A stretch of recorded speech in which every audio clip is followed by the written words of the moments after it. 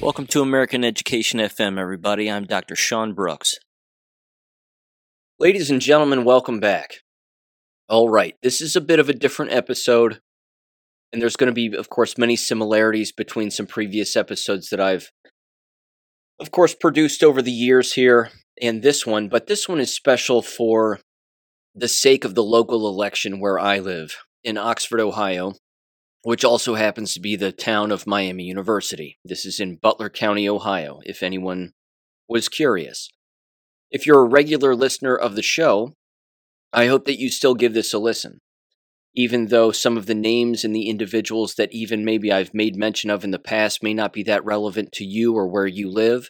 However, the patterns of behavior are exactly the same across the board, across our entire nation. And this is, I think, what numerous people need to be made aware of. This episode, however, is specifically for, the people in the town where I live and the surrounding township, and anybody who gets their ears on this and understands that what I'm going to do in this episode is take an objective approach to the individuals who are running for the Talawanda City School Board, along with the individuals that are running for City Council in the town of Oxford. Now, here's why I'm doing this. I'm not just doing this because I think that it's important and there's an upcoming election and a variety of other reasons. I'm doing this because the local university newspaper, the Miami Student, has taken it upon themselves, essentially, to start a podcast called People and Policies. And they say that they are specifically focused on Oxford's local election cycle, featuring conversations with candidates about various issues relevant to students, faculty, and residents. Here's the problem. At no point during any of these interviews that I have listened to, which, by the way, I will link in the description below of this episode, the Spotify web address where you can listen to every single one of these episodes. But in no way whatsoever have the elephants in the room been brought up. Now, the reason that they're not bringing up the largest elephants in the room with these individuals is because the people asking the questions don't understand what's going on. Again, they are naive Miami University students, and I am sorry about that. But that is the case, and those are the facts. So I'm going to play some audio from a few of these episodes to give you a taste of not just the naive questions that are asked and the fact that there's no follow-up questions that are asked, but also you're going to hear directly from these individuals who are running for office from themselves, and you're going to be able to hear what they say, how they say it, and what they deem to be important. There is a thread that runs throughout this entire thing, though, almost regardless of who is running for any of these positions, is there is a complete lack of accountability among the individuals who currently hold these positions and are considered the incumbents, and of course are running again. But that would also require them knowing what is really going on in the world and then addressing it, which of course unfortunately involves their own participation and has, certainly within the last 3+ years. Every single individual again running for office this time around was previously involved in the largest depopulation agenda that has ever occurred in the history of our country, specifically regarding the COVID bioweapon shot rollout. I'm going to dive into this specifically and in detail. Now, with that said, the only reason that people went along with it is because they too are brainwashed. They think that it's real. It's not real. None of it was real. There is no COVID. The tests are fake. They test for nothing. They are predetermined, and they are poisonous COVID tests. COVID does not exist. It was a manufactured biological weapon that was introduced into the 2019 flu shots. So if someone got more severely sick in the latter half of 2019, the media told you that you had COVID. You did not have COVID. You injected yourself with a biological weapon. On top of that, what did they do then next? They introduced at the latter half of 2020 the actual biological weapon that they wanted you to take that would lead to your sickness and ultimately your death, which is the COVID shot itself. People took multiple rounds of this without even thinking. They took multiple rounds of it without asking themselves any questions whatsoever about its validity, its veracity, anything. They just blindly went along with it. And every single elected person who currently holds office, and even the ones that are running against the ones that currently hold office, they all went along with it too, by and large. I say by and large because I don't have their medical records and I have no proof that they did or did not go along with it. But let's face it, the people who currently hold these positions and currently hold office and are running again to maintain that office and maintain that position, they went along with it.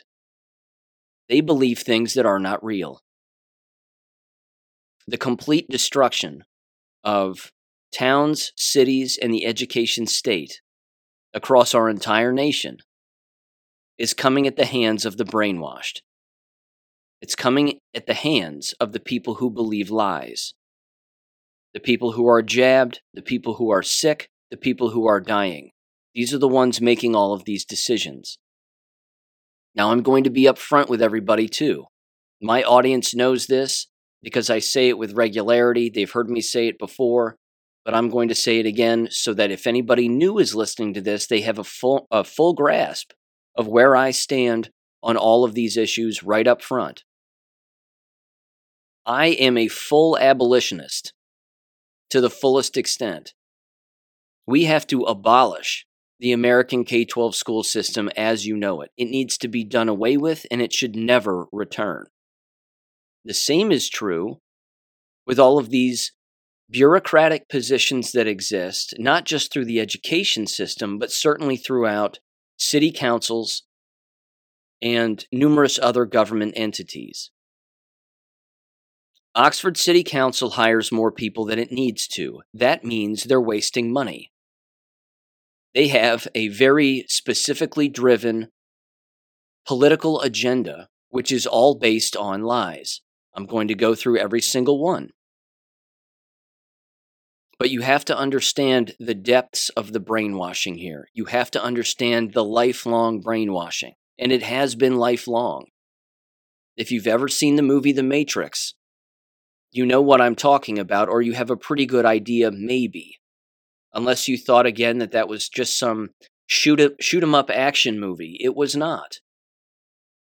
It was a documentary, and it has to do with one's frame of mind.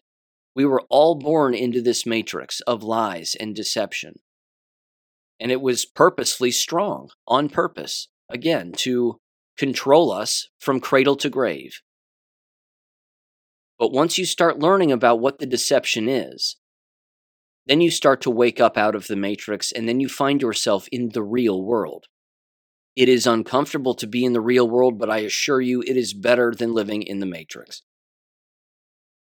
So let's go back in time first, and I'll consistently reference again the upcoming ballot and a few anomalies with this ballot, and even again, how there are some certain things that you can do to send a message. You can't necessarily get rid of everybody who is on this ballot or who currently holds a position because no one is running against them. They're theoretically running unopposed, certainly at the city council level.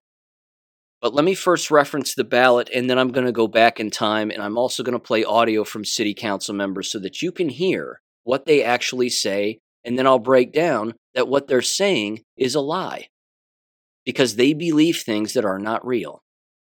First of all, in the city of Oxford, in Oxford, Ohio, there are 4 individuals running for city council, and you're only allowed to vote for 3 if you choose to vote for 3. Now, this is important. You don't have to vote for any of them. That's number 1. Number 2, you don't have to vote for 2 people or 3 people. You don't have to do that either. You can vote for anybody you want. And I've already voted, and I don't normally vote early, but I did this time around.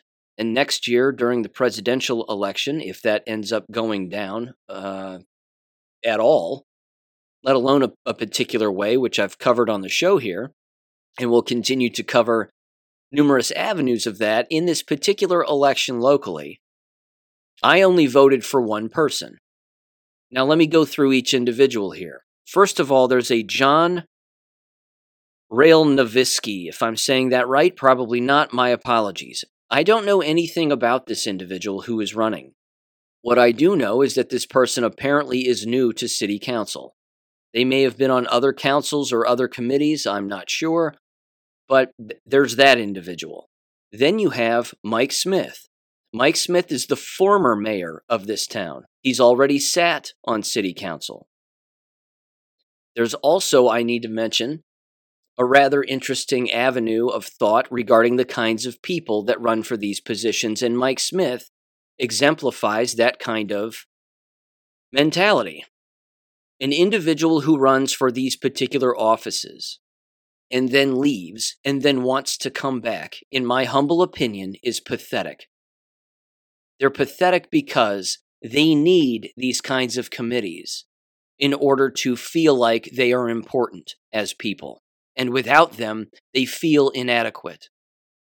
They are controllers. They have to control things, have their hands on things all the time, manipulate things, move things around, and then fill their heads with a false ego of having some self-importance of some kind. In the words of Dr. Thomas Sowell, again, I'm paraphrasing him, but he said, "The people who love meetings and love committees have no business controlling anything." He's 100% right. Now you have the former mayor running again to be a member of city council again. That's Mike Smith. He did not get my vote, nor will he ever. Then there's William B. Snavely, or Bill Snavely. Bill Snavely, too, is a radical of the highest order. He is a Marxist, he is a Bolshevik. If you don't understand the history of Marxism and Bolshevism, I recommend looking it up or continuing to listen to this show. You'll learn a great deal about it. It is violent. It is militant. It is sneaky. It is deceptive. It is filled with lies.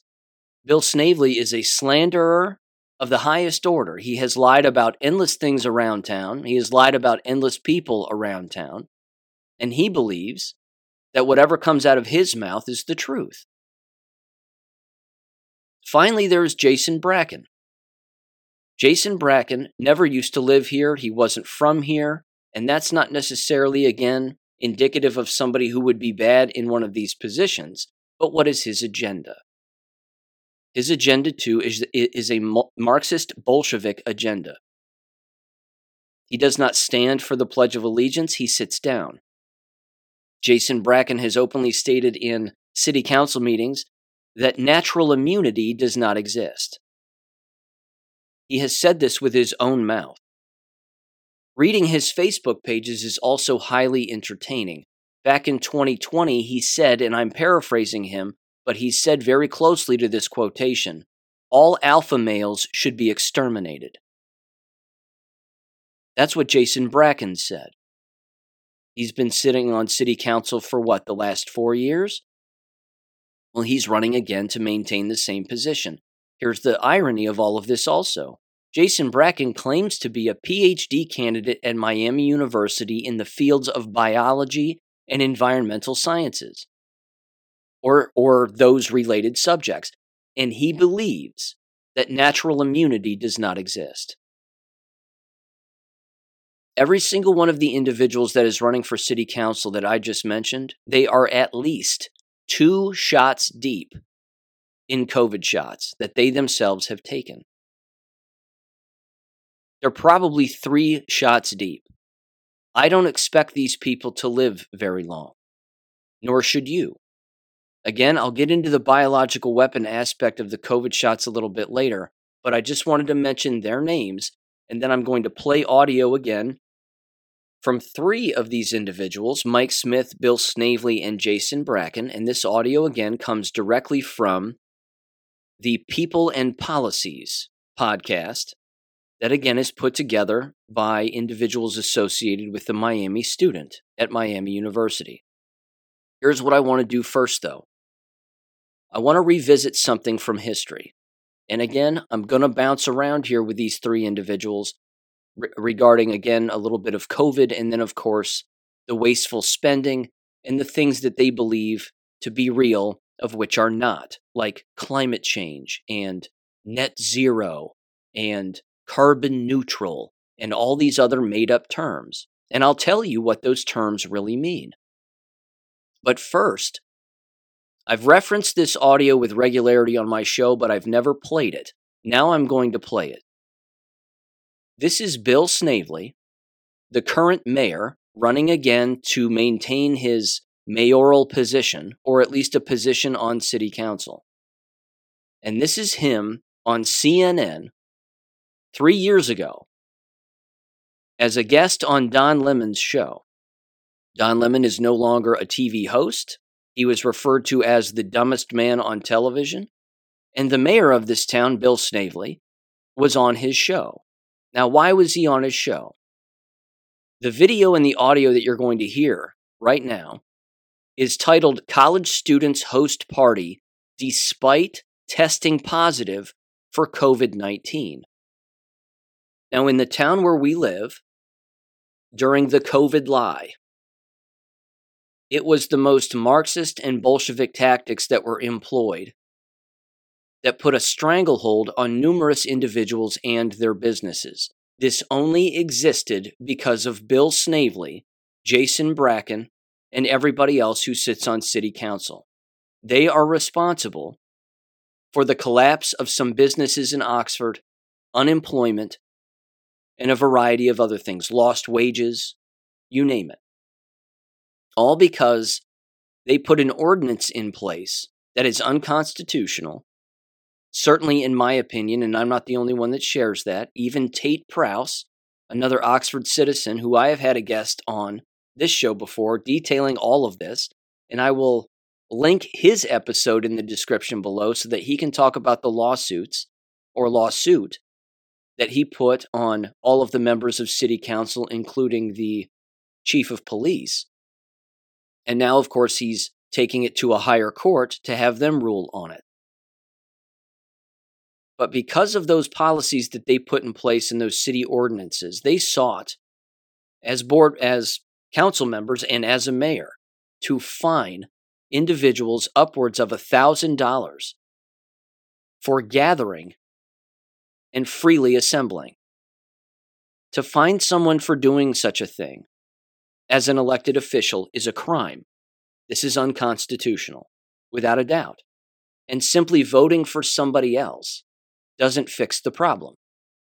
Voting them out doesn't fix the problem. There's been no accountability on any of this. There's been no admission of guilt, no admission of fault. And the reason that that has happened is, again, because they don't know what they're talking about. They can't admit fault to something if they don't know that they're brainwashed. They'll never admit wrongdoing if they don't think that the thing that they're doing is wrong or is a lie. So that's where we are now. That's the state of mental affairs here. And you cannot fix this. These people will expire because of their own decisions that they have made and the fact that they have injected themselves with something now that they believe is making them better. By the way, all of the individuals running for city council, certainly Bill Snavely and Jason Bracken, continue to wear masks, have been sick multiple times since taking the shots. And you would think that that would be enough to trick, or not to trick them, but to at least convince them that they've been tricked. Now again, I want you to hear the way in which Bill Snavely talks in this interview here. He's even laughing about trying to get everybody in town to comply. He also falsely believes that everybody in town agrees with him and agrees with the ordinance that he had in place at the time. That is false. It's completely false. Unfortunately, a lot of people went along with a lie in this town. That's their problem. If they lost money, that's on them. If they complied, That's their fault. They should know better. And if a mask ordinance ever comes down the pike ever again, well, they need to not comply. So this was from 3 years ago. The mayor of Oxford, Ohio, Bill Snavely, on Don Lemon's show on CNN. Give this a listen. It's about 5 minutes long in 3, 2, 1. More than 42,000 COVID-19 infections have been reported among students, faculty, and staff at colleges and universities nationwide. That's according to a CNN count. But video is showing that some students might not be taking the pandemic seriously. Body cam footage obtained by CNN from the Oxford Police Department shows a group of students from Miami University in Ohio throwing a party over Labor Day weekend. What's up, guys? Who lives here? Funds for disabled, Milliken Road, Yankee Road, called out on fire by Battalion 110. It's going to be in the roundabout, causing traffic issues. They're going to need an assist with help. So you probably know where I want to talk to you. Just too many people. Well, do you know what the ordinance is? 10 people. Yeah. I mean, you had, how many people live in the house? Eight people live here. Okay, so kind of how it reads is if you have 8 people in the house, that means you can really only have 2 people over. 2 over. Yeah. Okay. So yeah, we can get everyone out. it's kind of handcuffed here, you know what I mean? Yeah. How many people are in the house? Like 10 of them just came by, but they're leaving. They're going somewhere else. So, 20 people inside? Yeah, you might want to start clearing them out, man. Yeah. I've never seen this before. There's an input on the computer that you tested positive for COVID? Yes. When was this? This was a week ago. Are you supposed to be quarantining? Yeah, that's why I'm at my house. Do you have other people here and you're positive for COVID? Medic 11. How many other people have COVID? They all do. Everybody has it? And everybody over here has it? Increase the level I of think 2 people there, too. Respond with EMS 6150 Fairfield Road, 40-year-old female. That's what we're mother trying to is on the prevent, ground. Yeah, I know. We want to keep this I town know open. what the issue is. Yeah, that's why I was staying home. One call for I just walked down, too. I know, but there were probably 7 or 8 people that left your house Yeah. when you told them to leave. So you're not quarantining if you're mixing with other people. One call 40, okay? So everybody here has it. You're direct. Oh my gosh. Here's your ID bag. Wow. Probably not the only campus. Not so many tested positive, but partying. We see college kids partying, not socially distancing all the time. And here's a perfect example of it. William Snavely is the vice mayor of Oxford, Ohio. Mayor, thank you. I mean, I was a college student once, I get it. But really? Yeah, I had the same reaction you did.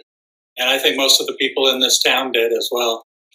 When you see that the students admitting that he tested positive for COVID a week before, knew about the ordinance against large gatherings, yet and still they're having a party and there are other people there who are positive. I am told, because, they covered the video, but there's no masks, no social distancing. What was your reaction? I think most people in our town were appalled by it. There is a mask ordinance in our town that we passed. There's also a mass gathering ordinance that we passed on August 18th. And so, we've done what we can do, and the police are trying their best. It's not always working. It's tough when you're that age because you think you're grown, especially if you're a male, your brain's not actually fully developed yet. I'm not lying. It's the truth. According to the police report obtained by CNN, Oxford police cited 6 of the men who were at that house party. And here's what police told CNN. Oh, sorry. I'm sorry. I thought that was a soundbite. It's a quote. Police said, "We would encourage Miami University students and Oxford residents alike to practice all the proper preventative measures in avoiding the spread of COVID-19. We want to curb the numbers of COVID in our city, and parties like this are not helping and are not acceptable." So the fines, I understand, start at $500. Is that enough to discourage this kind of behavior? Well, that's a really good question.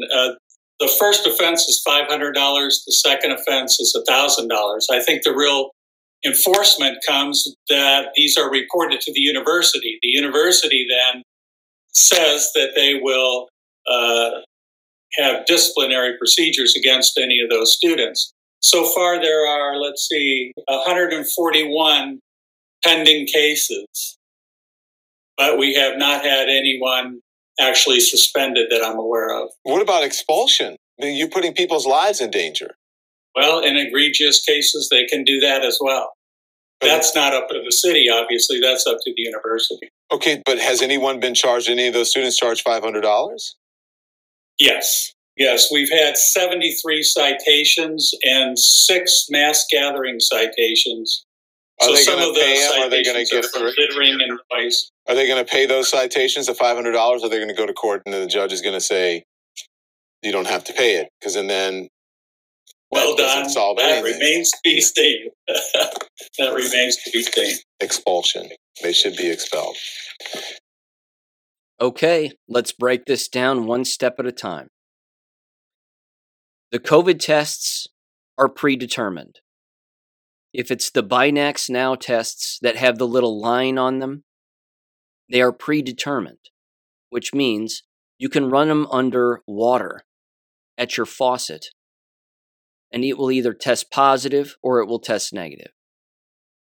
You can put anything you want on them, and they will already be predetermined outcomes. You can't create a test for something that does not exist. There's no COVID, never existed. I explained it earlier.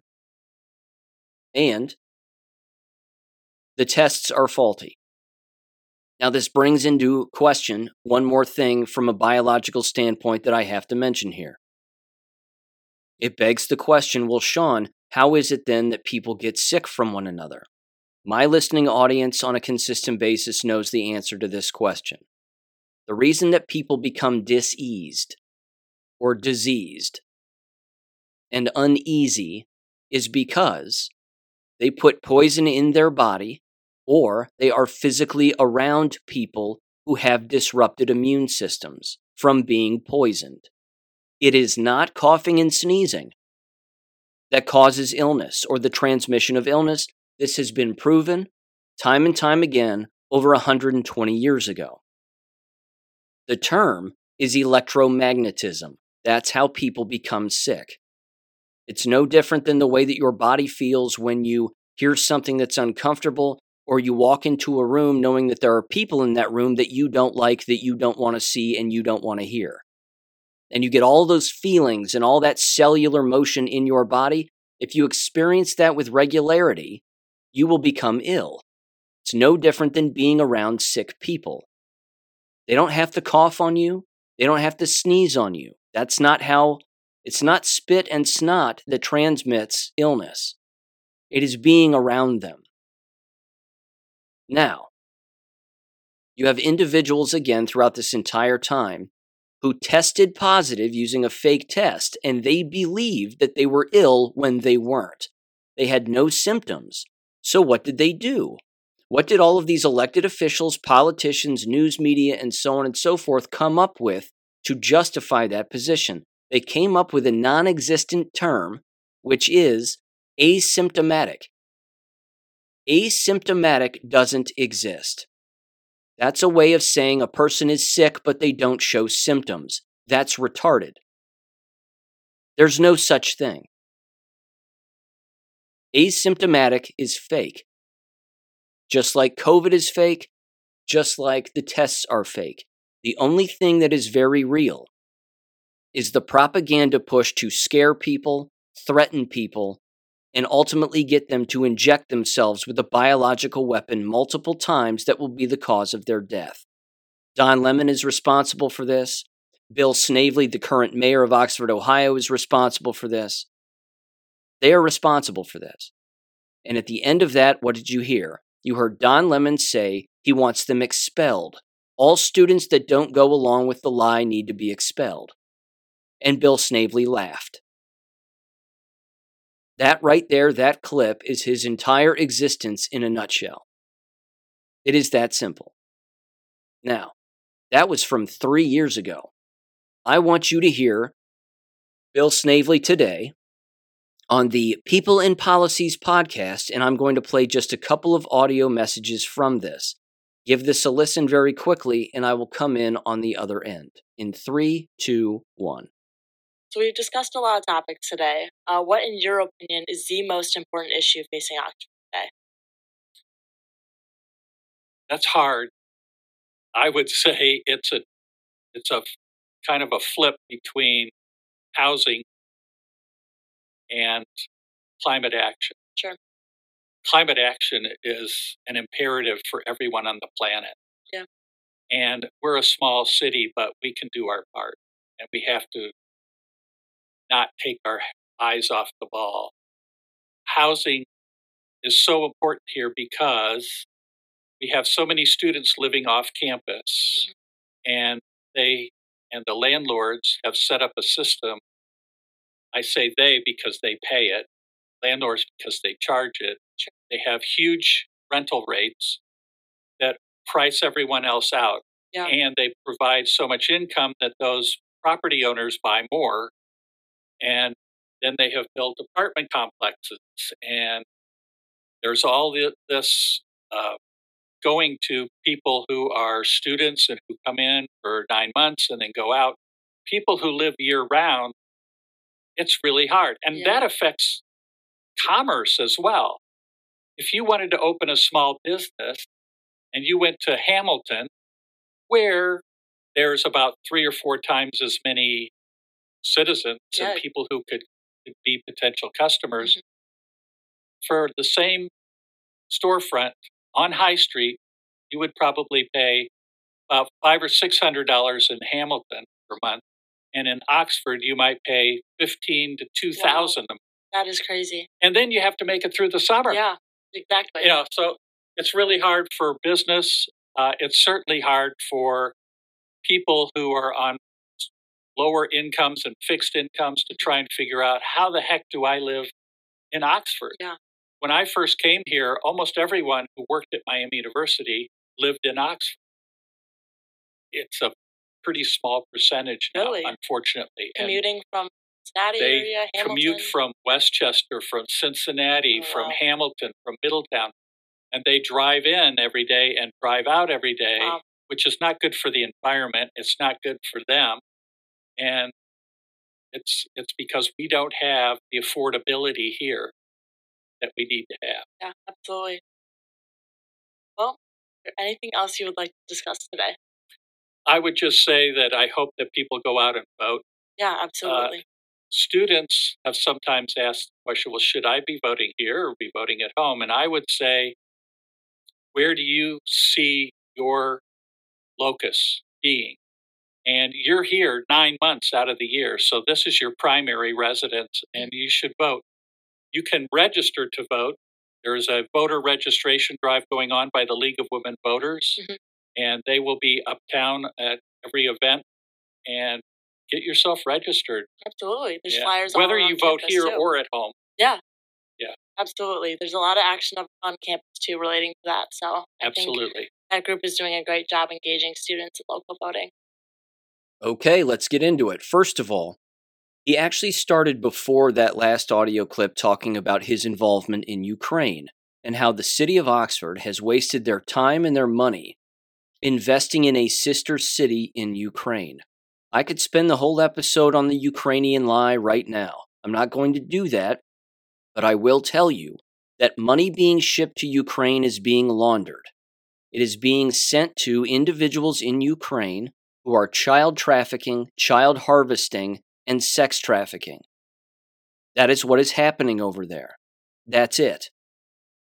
It isn't any more complicated. If he thinks that money is being spent on books or toys for children, he has lost his mind. And he's out of touch.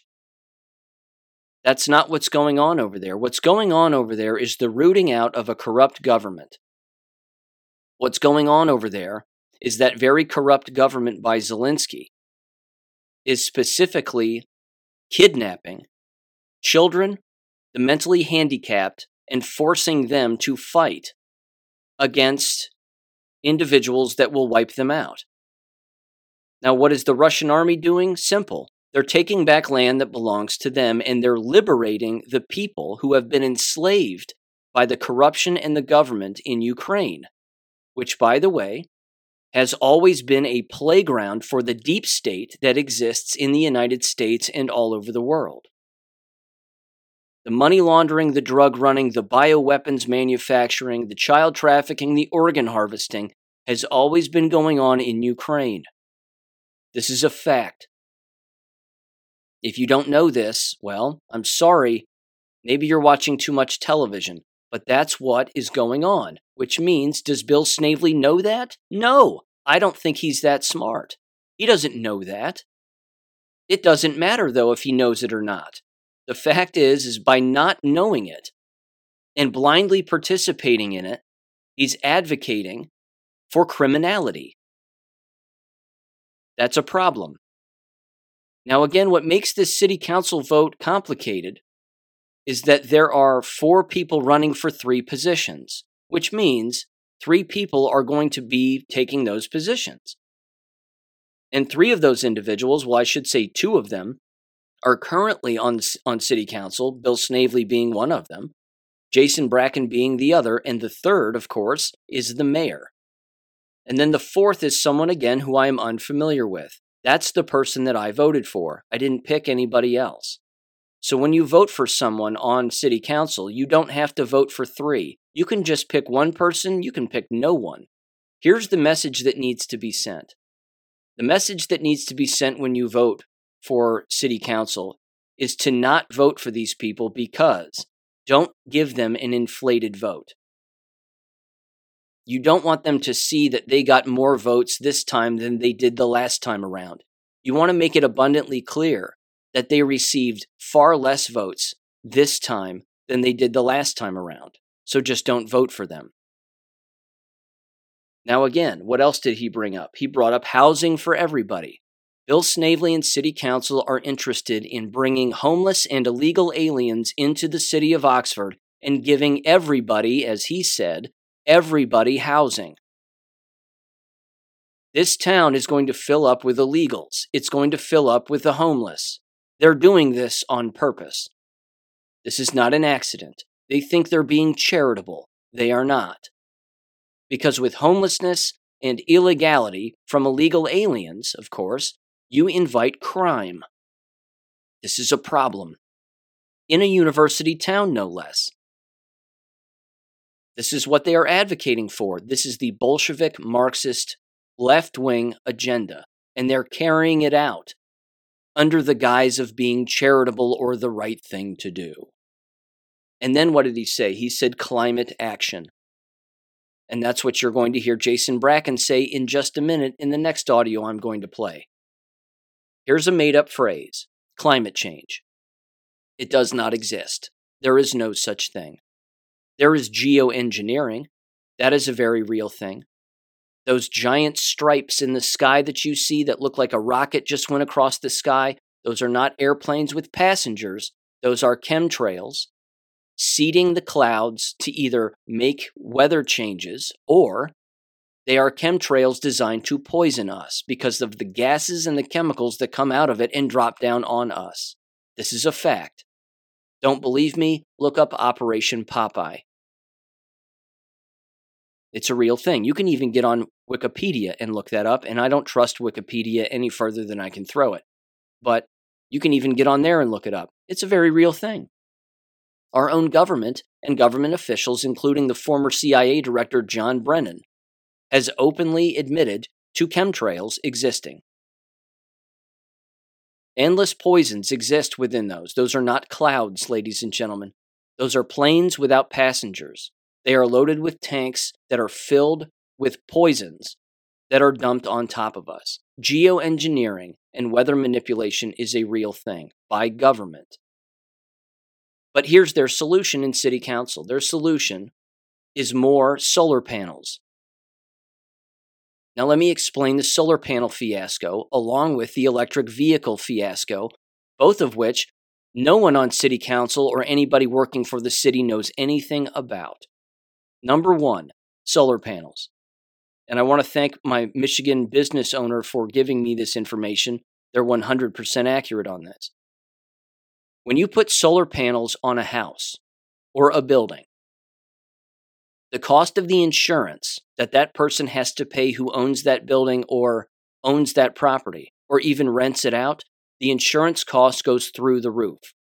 Why does the insurance cost go through the roof? Because solar panels are dangerous when it comes to the structure of the home. Solar panels are filled with lithium. Lithium is highly flammable. This is why they raise the insurance costs. So it is quite literally borderline unaffordable. It's an extended and unnecessary cost that doesn't need to exist. That's number one. Number two, insurance companies that insure homes and businesses with solar panels on them do not insure any damage that is incurred to any neighboring property or building. Which means if the solar panels catch on fire and damage an adjacent or neighboring building, same thing with the building itself.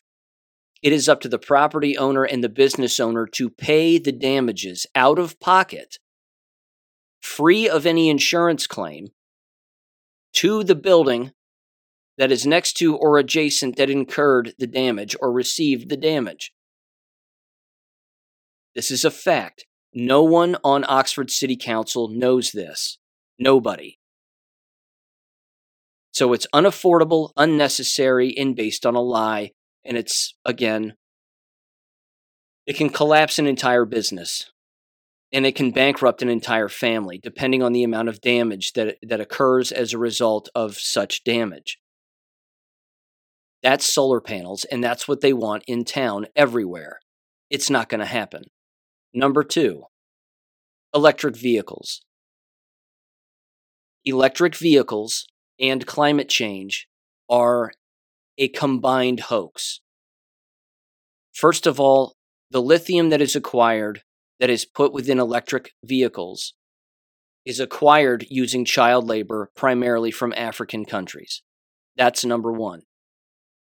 These people either don't know nor care about the very people that they claim to be supporting and advocating for. That's number one.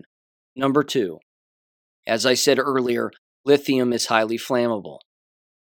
When electric vehicles catch on fire, and they all do, you cannot put them out. Fire extinguishers do not put them out. And because they are electric, the doors and the windows don't work anymore. Which means if you're inside and it catches on fire, you have to break through the glass in order to climb out of the automobile or the bus. This city wants buses that are electric. Miami University wants buses that are electric. This cannot happen. It is a massive safety hazard. Not to mention, it's more expensive to own them, insure them, and charge them. It costs and takes more gas and oil to charge an electric vehicle than it does run a gas-powered vehicle on its own. Do you understand the climate change hoax and the sustainability hoax? That's what it is. It's a hoax. They feed them these fake words and these fake lines, and they try to get them to believe that their newfound vocabulary is a fact. That is not true. Let me go over the word sustainability. You'll hear that consistently from these brainwashed goons. Sustainability means sustaining the Marxist agenda. That's it. They think sustainability means keeping things going in a town in a positive direction. That is not what it means. It means sustaining the government and global agenda, which is designed to depopulate. It is designed to make things unaffordable, raise taxes, crush businesses, hurt people. Not to mention electric vehicles, when you ride in them or you drive them themselves, you're sitting on batteries. Sitting on batteries is remarkably unhealthy for you when they are operating. No one does that. You shouldn't do that. It makes men sterile and women barren. It causes miscarriages. It causes electromagnetic radiation in a human being. All of this is unhealthy because it's designed to be. That's the point. It's on purpose. This is the problem here. This is what is going on. Now, let me get to Jason Bracken. I'm going to play the last few minutes of the episode on people and policies with Jason Bracken so that you can hear how brainwashed he is, because it's thick. So give this a listen in 3, 2, 1. Issues on housing, the environmental issue, helping out the lower, less income population. What to you is the most important initiative that you as a city council member or the city council in general should pursue this coming year? So mine is shared by council in general under housing, but that's housing and affordable housing, and I want to focus even more on those who need it most. I believe the purpose of society and government is to help those that need it most, right? That's the idea that, somebody falls down, other people are there to help them get back up. And so my focus is basic needs for those who are most. So that is mostly homelessness. And other ones like making sure they're fed, some of the primary basic needs that we all share. Sure. Yeah. Awesome. Well, is there anything else in this interview that I did not address that you would like to discuss? Well, I told you I was a wonk. I love talking about all this stuff. So you could feel free to pick another topic. I can run on it. But that's pretty good. You hit my 2 biggest priorities, and I think 2 of the 3 big priorities of city council, third being economic development. Oh, sure. Yeah, would you like to talk a little bit about that? Sure. So to me, it is a priority, but it's a much lower priority than climate change and addressing housing and business. It's definitely a concern, though, because obviously if you don't have a robust economic situation, you will have more people falling into business and being vulnerable to basic needs inadequacy. But I want to make sure, because so much of our government, we end up subsidizing those who don't need it. And so sometimes wealthy businesses that are for profit get handouts from the government when other people are suffering. That's not really the case in Oxford, but I want to make sure that money is well spent. We do put it there. My biggest concern for economic development is that, talk about that student population. We have this roller coaster for small businesses, in which they are inundated and then they get nothing, right? And a lot of them even have to shut down over the summer, and it makes it really hard to ride that out. Now, I want to make sure there's as much support for getting through those bumps, smoothing out, those resources that they can survive the lows, because otherwise they might be successful and profitable and really helping serve the community. And there's several ways to do that, and some of it is directly through providing resources, but others making sure that we bring people in the summer and these times when students are around to help support it, which I think we're doing a pretty good job of, but we could always use more. Have you seen a trend where businesses have to shut down completely after a summer? I wouldn't say it's a trend, but it happens all the time. Okay. Yeah. So, I mean, it's hard to run a small business. Absolutely. Yeah. And their main resource for employees is college kids. Yeah. I mean, that's both employees and consumers, right? Yeah, so, exactly. Yeah. Absolutely. Thank you again, Jason, for joining us on our podcast today. He's a PhD candidate, ladies and gentlemen, and you heard him just then. He said, I wouldn't say it's a trend, but it happens all the time. The guy doesn't understand the definition of a trend. This is an issue, is it not? Oh my God. How dumb can you possibly be? So, let me cover Jason Bracken from a historic standpoint also. Hard left-wing, Bolshevik, Marxist, like I said earlier, doesn't stand for the Pledge of Allegiance. He's an anarchist, without a doubt.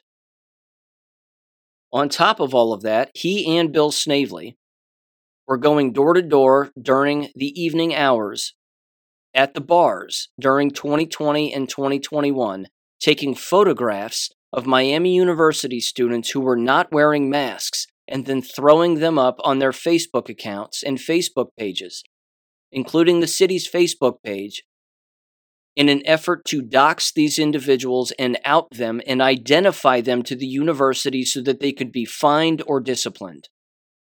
That's what a Bolshevik does. They inject themselves in your freedom and then try to turn you in for being free. Jason Bracken also is on the exact same wavelength and the exact same agenda as Bill Snavely and everybody else who sits on city council when it comes to property acquisition. What they are doing and have already done is taken property that is not theirs and repurpose it. This includes cutting trees down, eliminating wildlife, and then throwing up, quote-unquote, affordable housing. Now, what does that mean? It means really low-income housing, which lowers the property values of all the surrounding properties. They don't care about this. They care about doing that, but what they don't care about is what everyone else thinks, and how people would like to look at a wooded area instead of staring at low-income housing or zero-income housing, which is what it would be. It would be zero-income housing because the homeless don't have jobs, and the illegal aliens they're bringing here don't have them either, but they're giving them a roof over their head. On top of that, as I said earlier, they're bringing illegals and homeless from out of town into this town. This is happening. This is a thing. If you believe this isn't happening, you're being gaslit. And if you believe them when they say that's not happening, they're lying to you. There are numerous organizations that they associate with that are all a part of that. And all it does, of course, lower property values, increase crime. That's what it does. Now, there's another aspect, again, when it comes to this property acquisition that they've openly engaged in. They've even subverted the individuals that live within particular areas, gone around them behind their backs in an attempt to repurpose the very parks that they use and steal it from them. I've been over that on the show with regularity, specifically regarding a mobile home park that exists in town and a giant park that is right next to the mobile home park that was designated for the people who live in the mobile home park. It's their park. It was gifted to them. But the city went around them, didn't tell a single one of them that lives there that they were interested in repurposing the land and then using it to build a living structure there for homeless, illegals, and affordable housing people, quote unquote. They openly also detest capitalism. They hate it. They hate individuals who work hard, earn money, charge people for a service that they offer, and then take their profits to then buy more land, more property, more businesses, employ more people. They absolutely hate this. They don't understand the first thing about business. Not a single thing. That's how business operates in America. You make money, you invest, that investment brings with it usually the opportunity for more people, and life goes on. But they don't get that. They don't understand that because they're not that bright. So scolding property owners for buying property and then understanding the market of what people make and how much money people have and charging them rent. Well, yeah, I would want to charge someone who comes from a good family who has money to pay rent, who knows how to take care of property, as opposed to lowering the rent to next to zero, which puts the business owner in a hole financially, to give it to somebody for practically nothing to live there when that person probably doesn't understand how to maintain a property and might ruin it. This is, again, this is the entire Democrat left-wing Bolshevik agenda. This is it. It is to take something nice and destroy it. All under the guise of claiming that they're helping people, that they're helping more people. This is a lie. It's always been a lie. Now I want to play this. This is the former mayor Mike Smith, and he was actually the mayor during the COVID lie and the fake pandemic. The only pandemic that existed, ladies and gentlemen, was stupidity. That's it. It was the hive mind.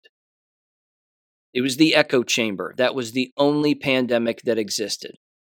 So Bill Snavely was the vice mayor. Mike Smith was the mayor. These were the same two guys that went on a nice backpacking trip to Ukraine to basically launder money over there, or give them fake money or real money for a cause for which they have absolutely no idea what they're giving it to.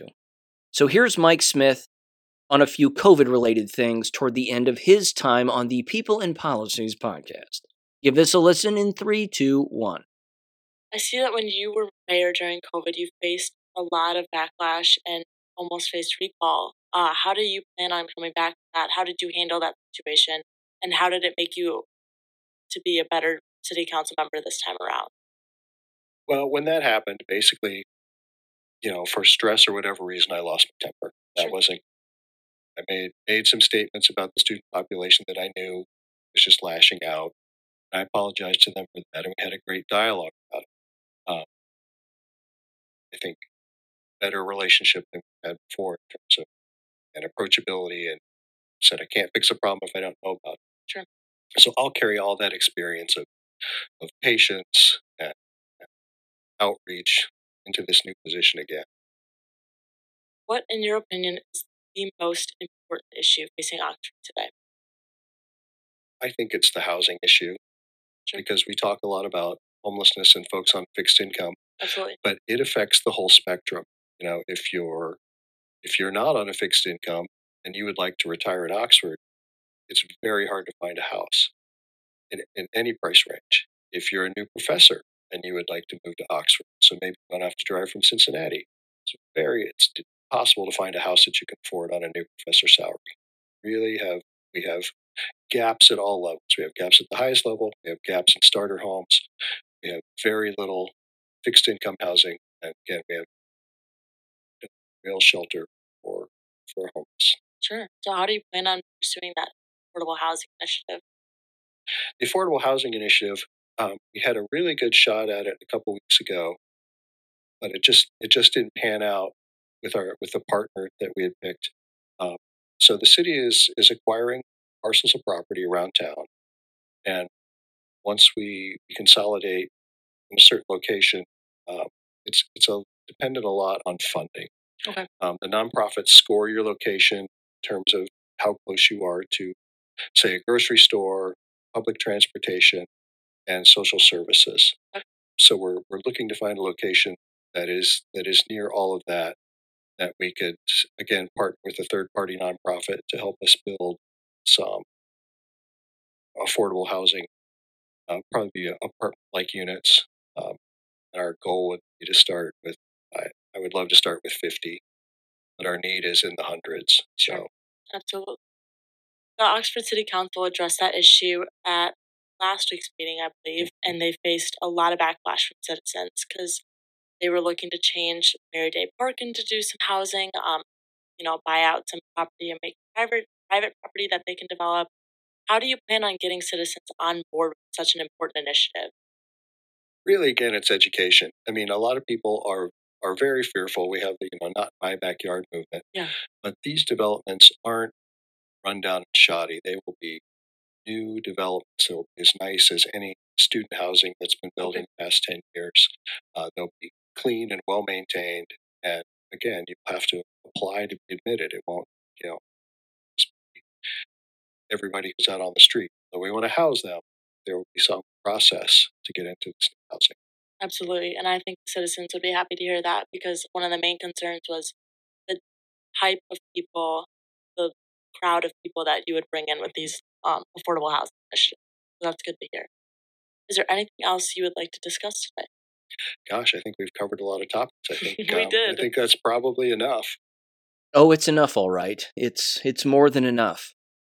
When you hear the term again, ladies and gentlemen, fixed income and affordable housing for a fixed income, what they don't tell you is that the term fixed income means you have no income, which means they want housing for homeless and illegals, and they don't care where this housing goes up. They don't care if it shows up in your subdivision. They don't care if it shows up out in the country next to your quiet place. They don't care where it shows up. He's also lying when it comes to university salaries, that a new professor at the university has no place to live in town. That's not true. That's not true. There are endless homes for rent.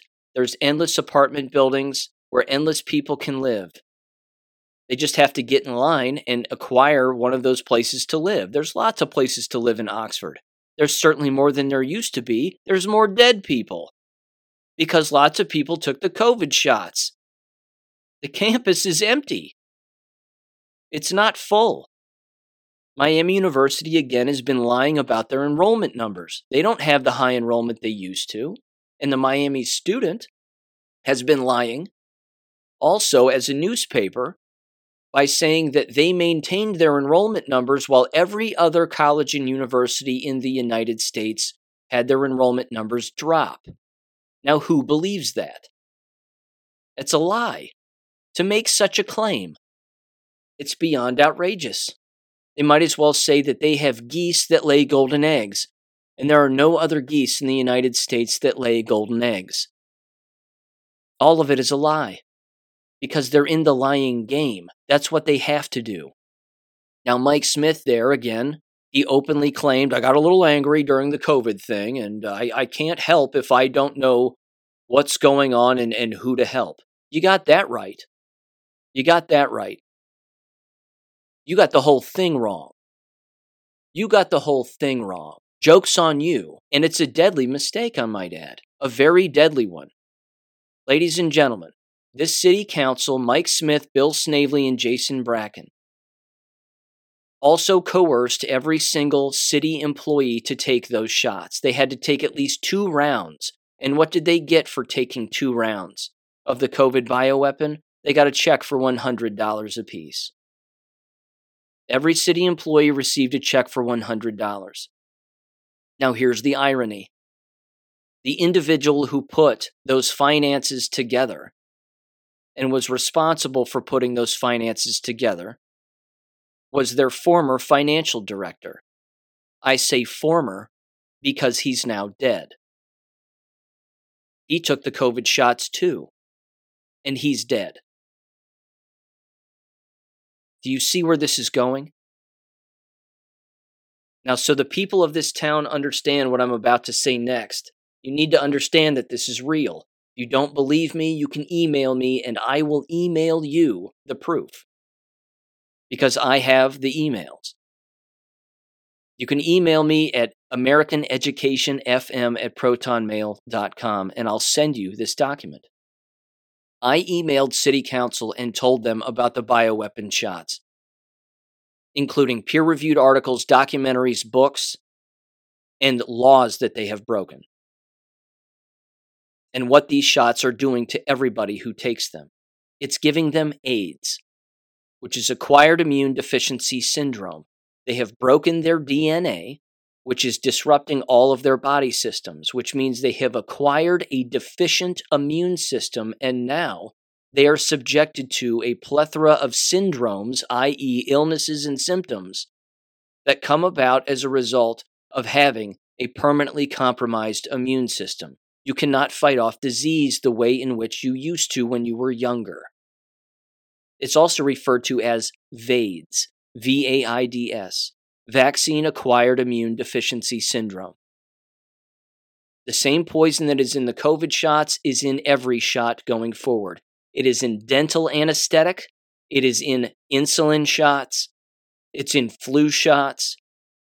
It's in the pneumonia shots. It's in the shingles shots. It's in all of them. Just go to the hospital and check out how packed it is. The only people getting sick are the people who took the shots. The people in this town were also warned by me via email about the 5G towers. There were at least 6 of them that went up in the dead of night. 5G towers are a weapon. Designed by the Department of Defense and Lockheed Martin. They can remotely emit an electromagnetic radiation wave that can cook a person like they're sitting inside of a microwave. This has a direct impact on the shot recipients. and the people who took those shots. The people of City Council in Oxford, along with all of their brainwashed employees, including the police department, are getting people killed. There is an active bioweapon that exists in this county, in this town, in this state, and across the country. And they don't know what they've done. They've killed themselves, their family members, their friends. They all went along with this lie. And they can't for the life of it figure out why they keep coughing or why they feel ill randomly from time to time. So here's my prediction for City Council and what's going to happen in the future. The people who took those shots are going to expire. They will not survive. As a result of that, they will probably die while holding office. This is highly likely, certainly within the next 5+ years. Within 10. I'd even go way shorter than that. I'd say something like 6. You can't live with a biological weapon ruining your DNA and continuing to advocate for people to take said biological weapon. When Mike Smith left office and Bill Snavely took over as the mayor, he invited in the director of the local hospital, McCullough Hyde Hospital. And this individual, again, talked about what was going on in the hospital. This was not a smart individual either. He works for a hospital as the director of a hospital, so he's going along with what the emails tell him to go along with. He openly stated that he was jabbed, his family was jabbed, and then it was Bill Snavely that tried to get him to say that everybody in town needs to take a booster shot. Bill Snavely also attempted to ostracize everybody in the town, or certainly at least 4,000 people in the town, by saying, well, there's only 4,000 people in the town who have not taken the shot, but everybody else has. All 29,000 plus already have. That's not true. And if it is true, well, then you're listening to the future mayor of this town right now, because Bill Snavely's not going to make it. He won't be around. How many shots did he take? How many shots deep is he? You see how this works? This is a depopulation agenda, and you have to use the useful idiot in order to carry out the agenda. All the individuals that I have mentioned here on the show thus far are the useful idiots. That term was coined by Frederick Engels and Karl Marx in the Communist Manifesto. They openly admitted that you have to have their own stupid followers go along with their plan so that everyone around them, including them, is ruined. That's what's happening here. So the silver lining in this, as tasteless as this may sound, the silver lining is that the people responsible for this COVID lie and carrying out this COVID lie because they believe the COVID lie, those individuals are going to expire, probably while holding office. So again, there's 3 positions available and there's 4 people running. My recommendation is you vote for the person who has not sat on council thus far, which is apparently this John Railnovisky guy. So that's who I voted for. But that just means that 2 other individuals are going to sit on council yet again. It'll either be Smith, Snavely, or Bracken, assuming that this John guy loses. But there you have it. That's City Council. That's what's going on. They are out to lunch. They have lost their minds. But again, there isn't any fixing the problems that they themselves are creating. If they're going to ram home through these particular agendas and these particular issues, well, the shot is going to be the equalizer. And that's only a matter of time. That's not an if, that's just a when. I'll conclude with this, and this is something that may just be unique to this area, although I highly doubt it. It may occur even to my extended listening audience in where you live, but here in the town where I live, they've already done this. All 3 of those city council members of the audios that I just played who have already sat on city council, and of course Mike Smith is running again to sit on the same position yet again. All three of them all have their names on the exact same yard sign now. So where they used to be different yard signs with different names on them, now they're all the same. That right there should tell everybody again, at face value, that they all support one another. They are all in agreement with their hard left-wing Marxist Bolshevik agenda. End of story. And these people are going to expose themselves with what is coming down the line here in the next 365 days. Because all hell's going to break loose regarding a variety of political issues. And these people are going to show you how crazy they are. And we haven't even seen it yet. You thought the COVID lie was bad? I say buckle up. It's going to get a whole lot worse with the lies that they're going to believe and the things that they will implement. So keep a close eye on them. Because again, they're going to maintain their positions. And again, someone would say, well, Sean, why don't you run for these positions? I'm an abolitionist. These positions shouldn't exist. Dogs and cats are mayors of towns in America. And I hate meetings, and I hate committees, and I hate the people who love them. That's why I'll never run for any of these positions, because they are useless, and the people who inhabit them are useless. It is quite literally that simple. But what you can see is how destructive they can be. The only thing they need to do in this town is fix the roads. That's it. But that's not what they want to do. They want the roads to go to hell. They want an Amtrak system here in order to train in illegals from Chicago, fill the town up with illegals and homeless, give them a place to live, and create complete and utter chaos, and then try to swoop in like they are somehow helping something. This is their agenda. This is what they want. Now I'm going to shift gears into education and who is running for school board, and I'm going to go through these individuals the best that I can, at least, and then, again, I'm going to play some audio, certainly from a number of them, as they too have participated in this People and Policies podcast through the Miami Student. First of all, let me mention just some of their names here, and then I'll get into, again, the history of the current board and what they've done and what they've allowed to have happen. First of all, 3 members of the school board who are running, who are the incumbents, are a Kathleen Knight Abowitz, a Dr. Rebecca Howard, a Dr. Kathleen Knight Abowitz also, by the way, sorry, and Chris Otto. Knight Abowitz and Otto work for Miami University, and Dr. Rebecca Howard does not. I don't know where she works or what she does. She may be retired at this point. I'm not sure. Either way, these 3 individuals were also wrapped up in the COVID lie. They were wrapped up in pushing the masks on students and gagging all of them. They bought the entire charade, hook, line, and sinker, just like City Council did.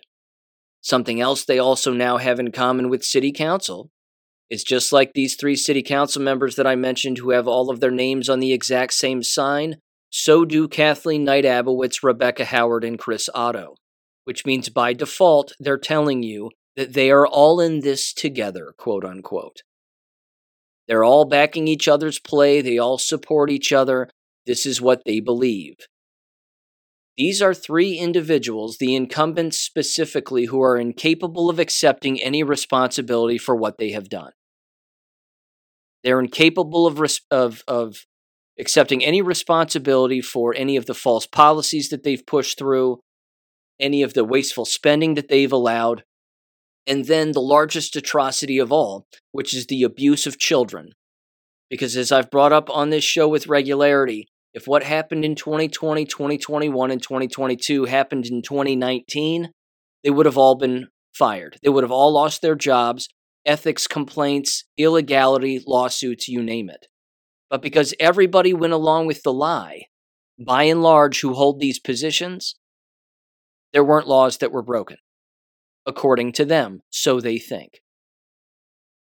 And they don't reference COVID at all. The only person who I hear reference it was Rebecca Howard, And she said, well, COVID was hard, and it was hard for all of us because of COVID and because of COVID.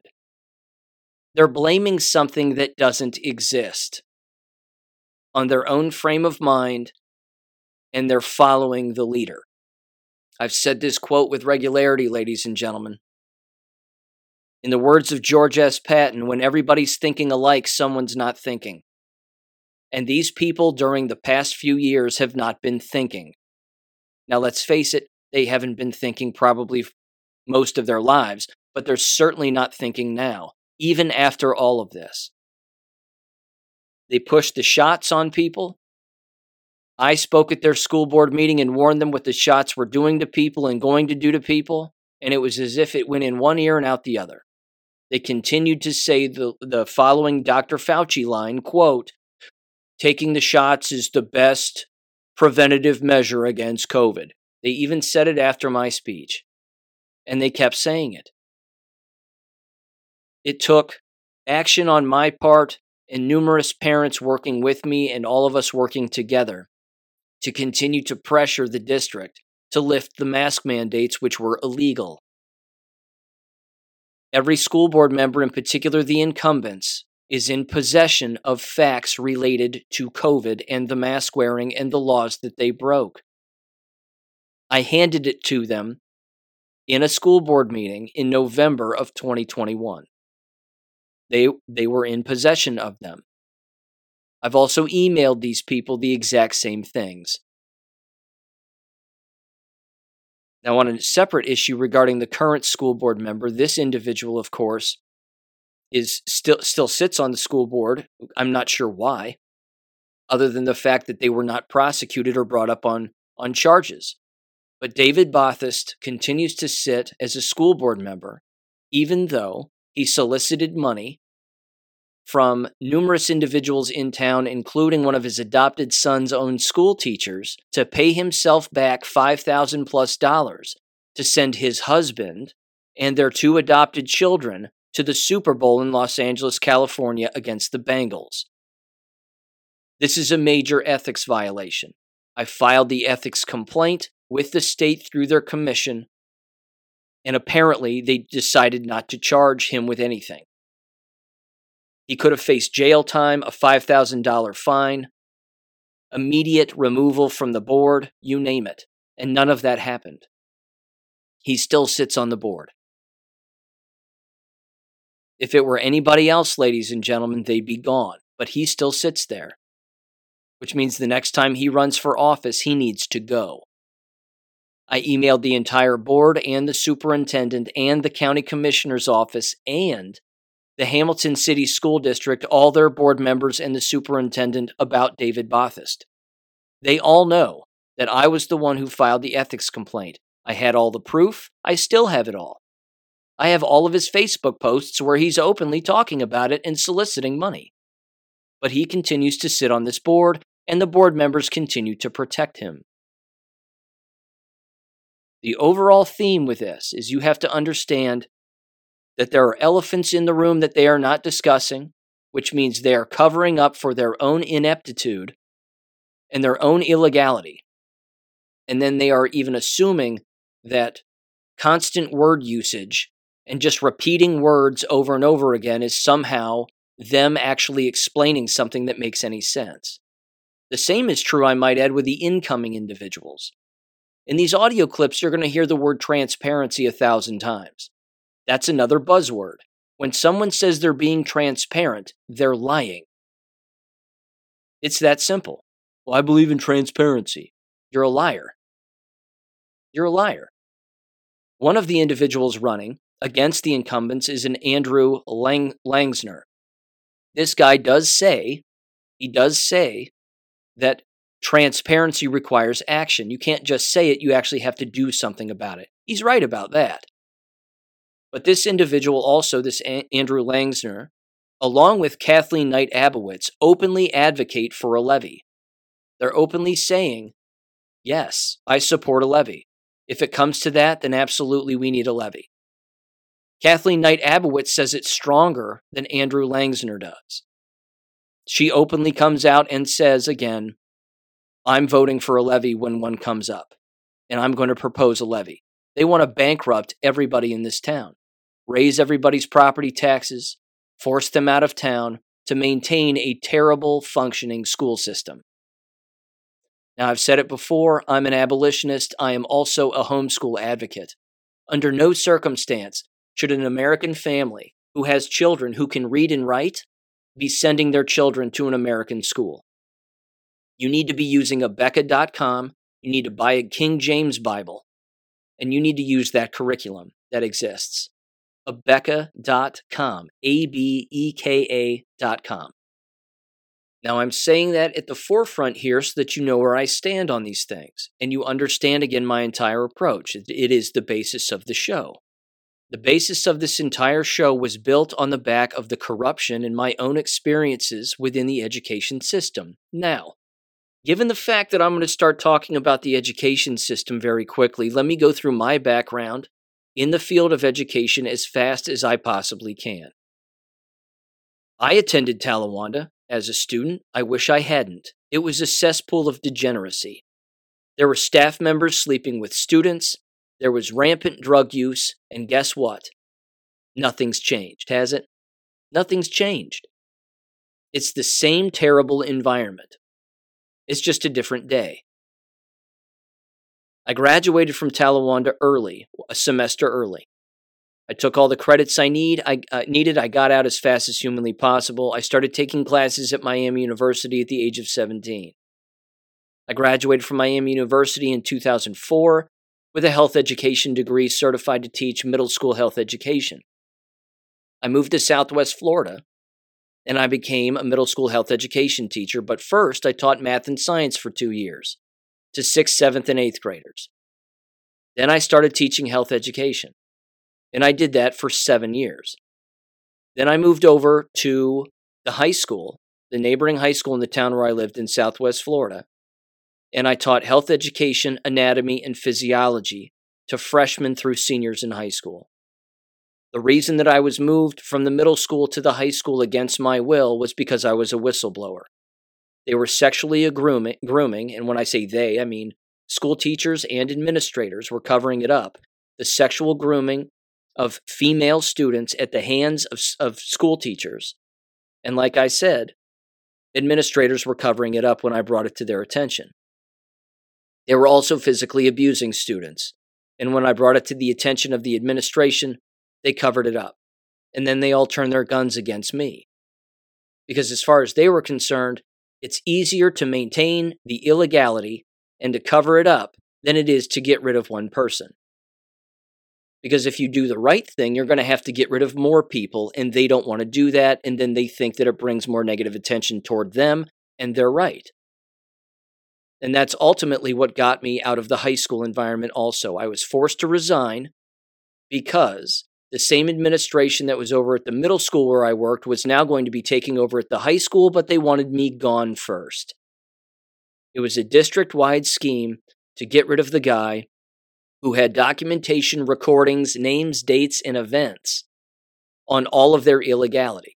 Yes, I brought it to the police. What did the police do? Nothing. I brought it to lawyers. What did they do? Nothing. I brought it to the district and the Human Resources Department and the investigator. What did they do? Nothing. American K-12 schools are criminal organizations. There is no way around it. I've written numerous books on this subject. My website is AmericanEducationFM.com. I've had this show since October 6th of 2020. The subjects that I've covered on this show, you're not going to get other places. I'm not patting myself on the back. It's just a fact. And more people are finding their way to this show. It's a rather organic podcast. I'm not big on marketing. I don't like the marketing schemes. I'm not into it. That's just my take. But there's plenty of information that gets covered on this show that you're never going to receive at the college or university level. And the same is true at the K-12 level. For both students, parents, employees, and our nation as a whole. So I hope you continue to listen here because now I'm going to go through these school board members. And here we go. Again, In my professional opinion, and this is my opinion, I'm probably the most qualified to run for school board. I never will. But if I ever did, it wouldn't be to win. It would be to expose the levels of corruption and the history of this school district. Because if you believe that anybody running for these positions is going to fix anything, you are sorely mistaken. In my opinion, here is what is going to happen regarding this school board election. You're basically going to be replacing a bag of sand with a bag of sand. That's my take. Now, I'll tell you who I voted for. I voted for Andrew Langsner. I voted for Ivan Carver, and I voted for Don King.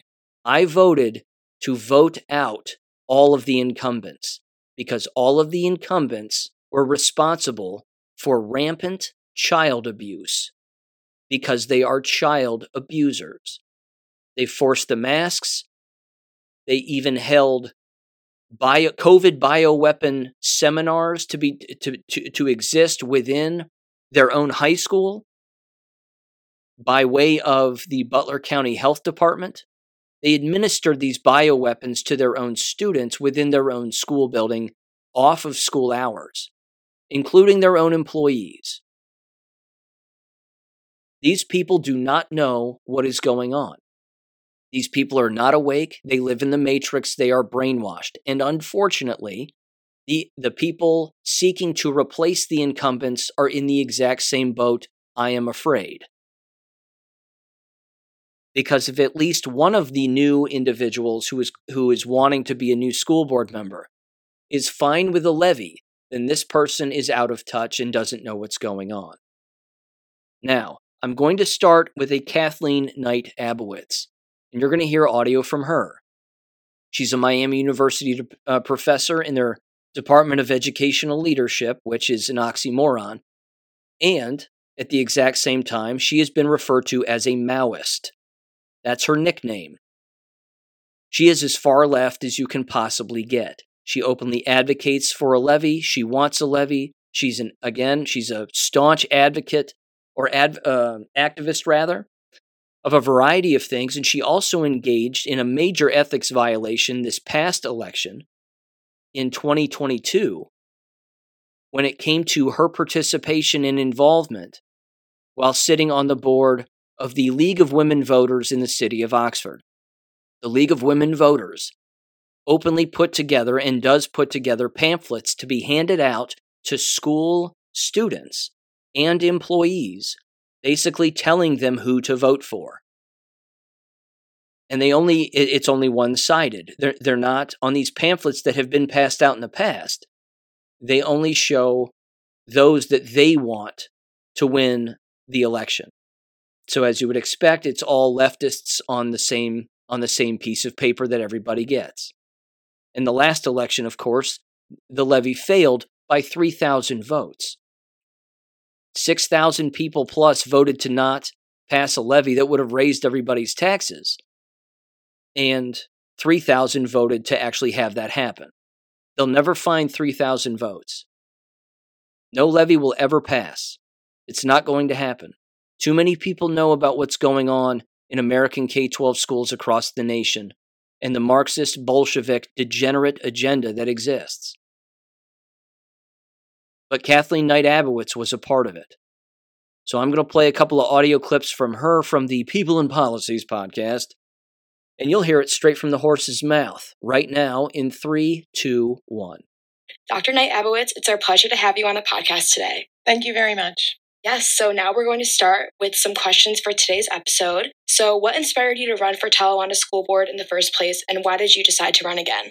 I was originally inspired by probably two things. One is I, as a citizen and as a educational theorist, scholar, interested in how democratic forms and structures of education work. So interested in democracy and schools, and then particularly got interested in our district as a parent, just being part of the school system and the community that it serves, and having my two kids go through the school district and then becoming active as an activist in the community, not just activists towards issues or positions that I was interested in our school district, but also becoming interested in making sure that the legislators in Columbus were hearing from parents and communities like ours when they were making education policy or education related policy. Felt like that was also a real need. So in general, all of those things made me interested in both observing and being engaged with political processes around education and then getting involved myself as a candidate. Yeah, so you said you had two kids go through the district. When did you first move here? I moved here in 1995, and our daughter was born in 1999, and my son 2 years later. So they are now Talawanda graduates. They went K through 12 in this system, in our system here, and both had a really positive experience. Went to Kramer Elementary and had very positive educational experiences. And so I got to know the school district really first, as a lot of people do, I think, as a parent. And I didn't have any real complaints or issues, but just got very interested in how the schools worked and how, funding and other decisions were made, which is always a sort of ongoing issue in a lot of school districts and certainly in ours. And I think I also got interested in the particular history of our district because it is a product of consolidation. And so it has some particular things about it that sort of make you understand that history and how that history kind of lives on in some ways. So I also got interested not just in the schools or the teachers from my kids' point of view, but also the particular history of this district and kind of how it's unique and uniquely made up and has a very unique kind of character too. Now, if you're bored out of your skull having listened to that, congratulations, you should be, because she said absolutely nothing. She said nothing. Nothing of any importance. Nothing. She's just rambling. But she did say the word activism. I got into it because, I'm an activist and I love activism and blah, blah, blah, blah, blah. That's the dead giveaway. Right there. The best part about a Marxist, and it really is the only good part, is when you give them a microphone, they will tell you everything about them. And it's in their word usage that they give themselves away. All of the time. I'm going to skip to the end for the wrap-up question, the old, what do you see happening in the future and what would you like to do and all of that nonsense. Keep in mind, throughout this 37-minute interview, Dr. Kathleen Knight-Abowitz never brought up COVID, not once. She didn't even reference it. She didn't reference the child abuse that she engaged in. She didn't reference the mask wearing. She referenced none of it. She's also jabbed. Keep that in mind, of course, going forward, because it is the tie that binds. It is the river that runs through it. It is the thread that continues to exist throughout all of this. So here's the wrap-up of her episode in 3, 2, 1.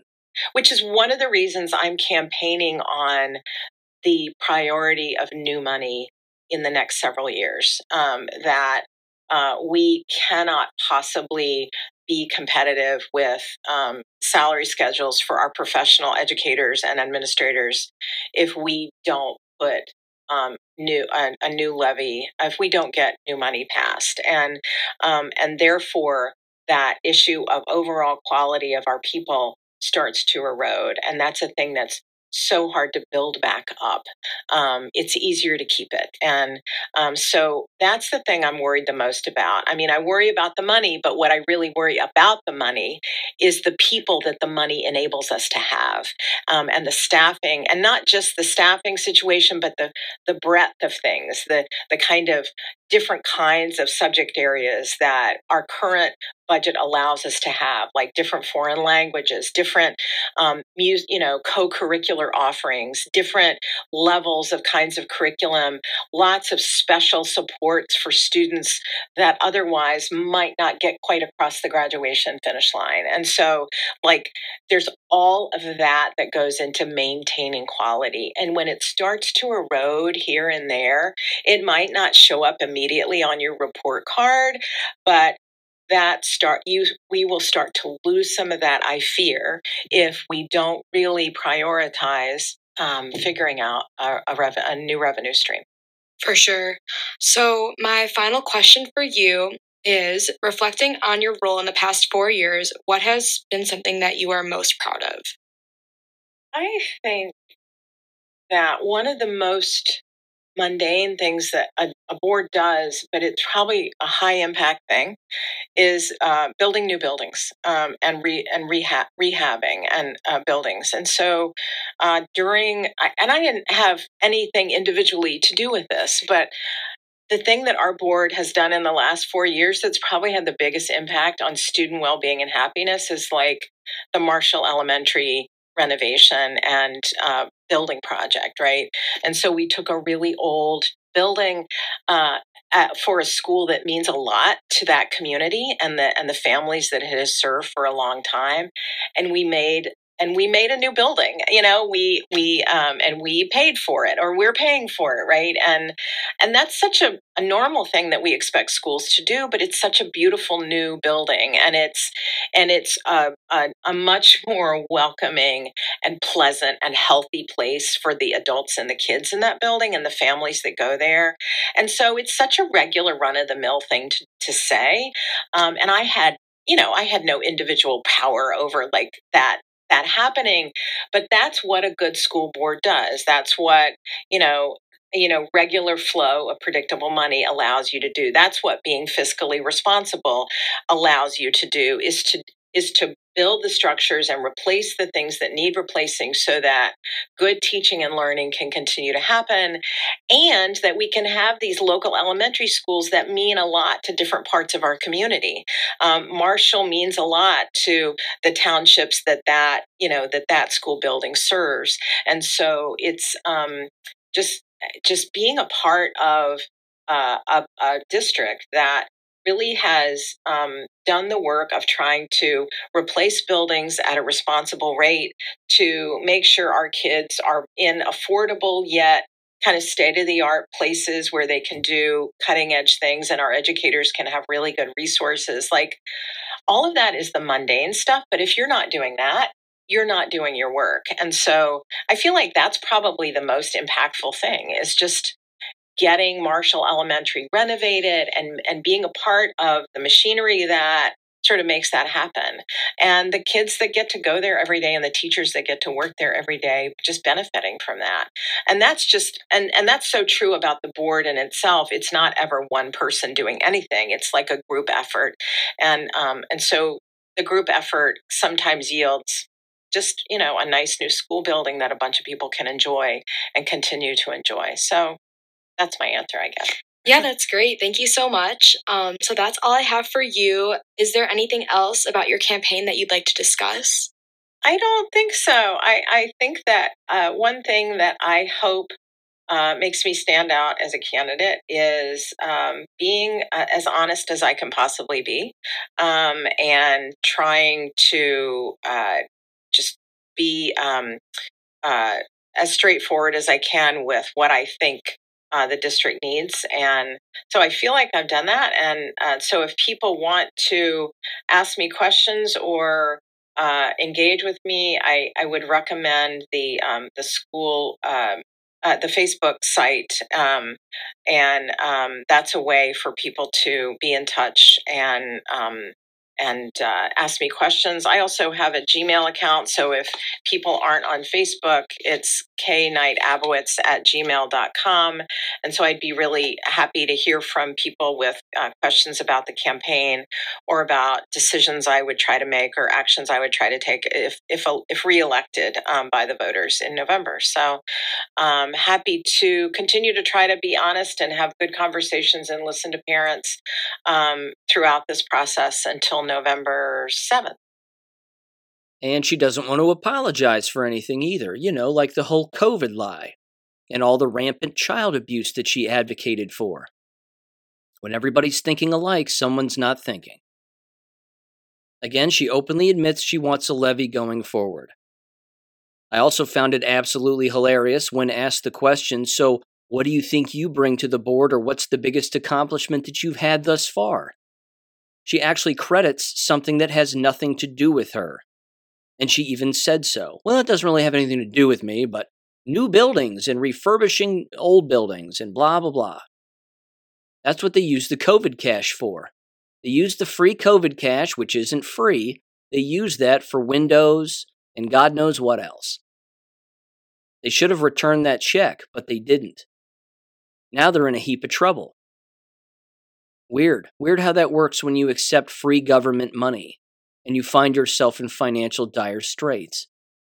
And they already were, of course, before the free COVID cash, but they thought that would solve their problems. Whoops, government doesn't solve problems. That's not what government does. Government makes them. And then you follow orders as government, and then what happens to you? Another thing that she said in the full range interview is she openly talked about her love of talking with legislators and going to Columbus to be involved in the legislative process because that's her role and responsibility, is bringing legislative news to the board and blah, blah, blah. It's a colossal waste of time. But again, she's an activist. She's an open, devout activist, which again means she's a Maoist. She's a Marxist, a Bolshevik. This is who she is. She's taking credit for things that have nothing to do with her, and she's not apologizing for the things that she's responsible for. This is a never-ending theme that exists among these people. Here's the next individual, a Dr. Rebecca Howard. I'm going to play her audio at the conclusion of her speech with the People in Policies podcast, and you'll get to listen to what she thinks is important. I'm going to take a fat guess it's not COVID-related. And all that child abuse that she was engaging in about something that doesn't even exist. In 3, 2, 1. What, in your opinion, is Talawanda's biggest strength? And then what is an area of weakness that you want to work on should you be elected? I think our biggest area of strength is our people. I know that sounds kind of like a pat answer, but it's true. I mean, the strength of, we have an amazing staff. We have just the best teachers, and combined with our families and our students. I was able to visit the middle school last week and the high school this week, and there is so much positivity going on. And some of that is coming out of COVID, right? You know, that last year, everything was still kind of, people were rebuilding. This year, it's like everybody's got that, yes, we're back, we can do this.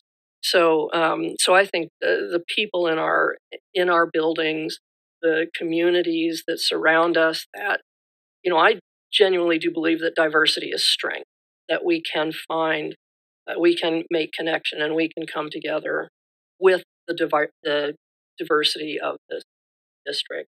So yeah, I really do believe that the people are what matter. Obviously, the students are what matter. We're all doing it for the kids in this district. That's the mission. That's the point.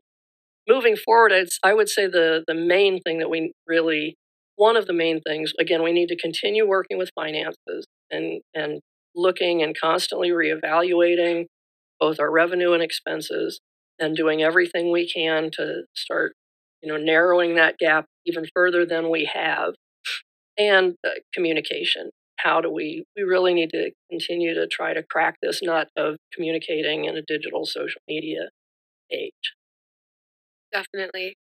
So, reflecting on your role in the past 4 years, what has been something that you are most proud of? I think, again, that representing voices across the spectrum, and also one of the first things when the first meeting we had, the organizational meeting that we have in January, which is when we determine, which board member is going to be a liaison for which school, and we kind of parse out these jobs. One of the positions, each of us also has sort of a reporting task. So one of those has always been the athletics liaison.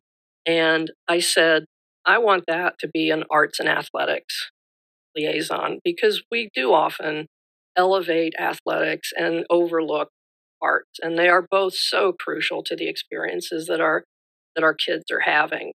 So, and there was no argument about that. It was like, yeah, okay, we can do that. So we now I'm the arts and athletics liaison. So I think I'm proud of that. And I am proud of the work that we have done navigating through one of the biggest challenges our culture has ever faced. And that was the COVID epidemic. There was no way that we were going to make everybody happy, no matter what we did. But we kept the safety and health of our students and our staff at the forefront as we navigated through that. So we made very difficult decisions, and we didn't shy away from those decisions. So I am proud of how the community responded. We certainly had some tense board meetings, but nothing like some other districts saw. So I'm very proud of that too. She's very proud of what again? What was that I heard? She's very proud of the fact that they got through the COVID epidemic, which didn't exist. And then what? They didn't have intense board meetings like other board meetings had. Are you high? You had the most watched school board meeting in the history of the United States when I showed up in August of 2021 and told people, including all of you, to shut the hell up about the jabs because the people who take them are going to die. You must be on drugs. There's no other explanation. She accepts no responsibility for the rampant child abuse. She accepts no responsibility for voting for mask wearing on multiple occasions. She accepts no responsibility for any of this. She has got to go. It's time to send these people out to pasture, and if they are lame, put them down. It is that simple. They've got to go. Their fingers in this cookie jar have destroyed any cookies that may have existed inside of the jar, and let's face it, it's not much of a jar, and there aren't really great cookies on the inside if you catch my drift. Again, diversity is our strength, everybody. Diversity is our strength. What does that even mean? What does that mean? It means nothing. It's a left-wing, Bolshevik Marxist buzzword or buzz phrase that means nothing. It makes it sound like you're saying something when in fact you're saying nothing. I've also heard this with regularity among numerous individuals who again are running for these positions. They'll say things like, I'm running for the people. The people are our best quality as a school district. It's the people. They're the best. You're out of your mind.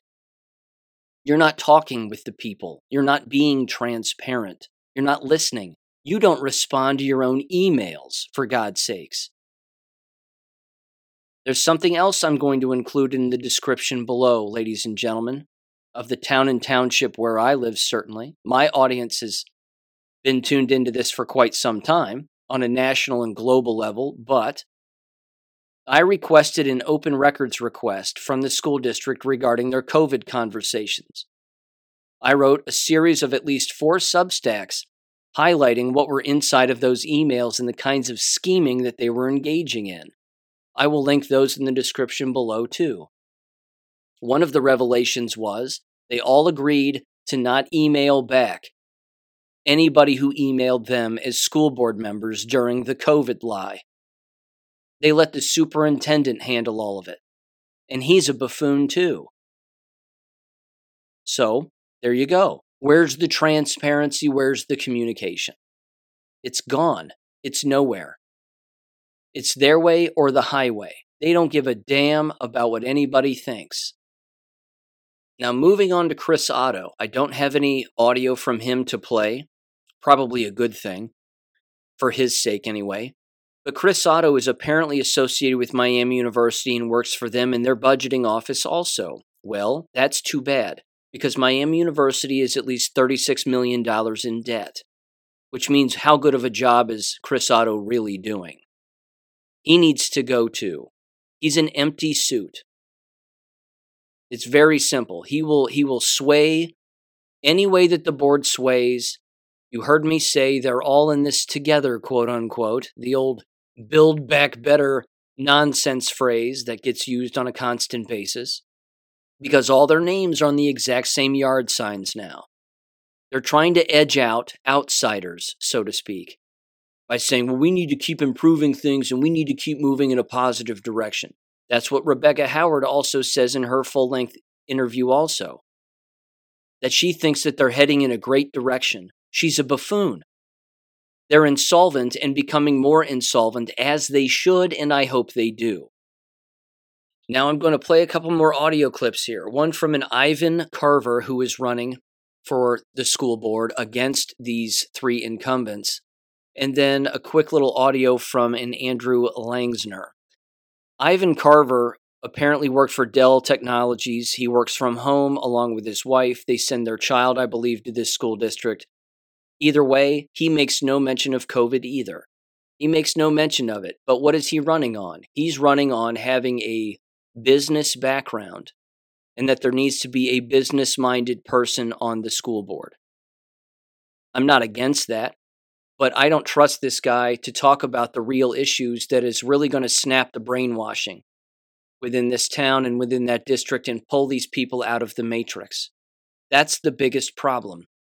That if you don't address those issues, you're not getting down to the foundational aspect of what the real problem is.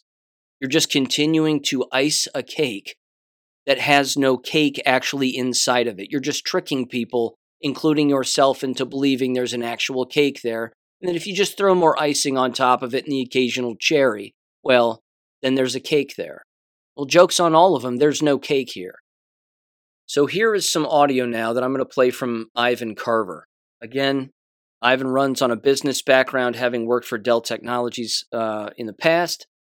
And again, he talks a lot about the budget and the past decisions that were made regarding eliminating busing and charging students to, more money to play sports, essentially, and then eliminating some of that. And he goes back and forth a lot with the money and what needs to be cut and what doesn't. Here again is one of the larger problems. There was a time in American history when most of these policies and these programs and these groups and clubs didn't exist, and American education was more successful. The truth was taught more than when these groups and clubs and cliques and nonsense existed. But unfortunately, the brainwashing is so thick among so many people that wrap themselves up within this line of work that they believe that the school district can't exist without those groups, clubs, cliques, and nonsense, and bread and circus BS. It doesn't need to exist. The truth needs to be taught by people who know what the truth is. That's what needs to happen. But again, he's running on attempting to fix the budget or fix whatever finances they can fix based on his business background. Again, I hate to break it to him, and I voted for him, but I'm only voting for him to get rid of the old people. The fact is he can't fix this. This entire education system was designed to fail. From the Prussian education system that we brought over from Prussia, that it can't survive. It's not designed to survive. The technological revolution that has existed in our country has surpassed anything that the education system can provide. You quite literally have a cell phone in the hand of a student that has factual information on it if the student knows where to find it, and that will be smarter than the teacher who is being paid to disseminate information to the student. The student themselves can learn more on their own than having an instructor in front of their face for 7 hours a day. People have got to change the way that they view knowledge acquisition in America and get back to the way that it was centuries ago. That's the way that it has to be. So, again, regardless of what they say, they're not going to be able to fix anything. In fact, if it fails, it's going to fail on their watch too, regardless of who maintains or retakes these particular positions on school board. So here's Ivan Carver's 2 cents in 3, 2, 1. Kind of more general, what strengths do you believe are present in the Talawanda School District right now?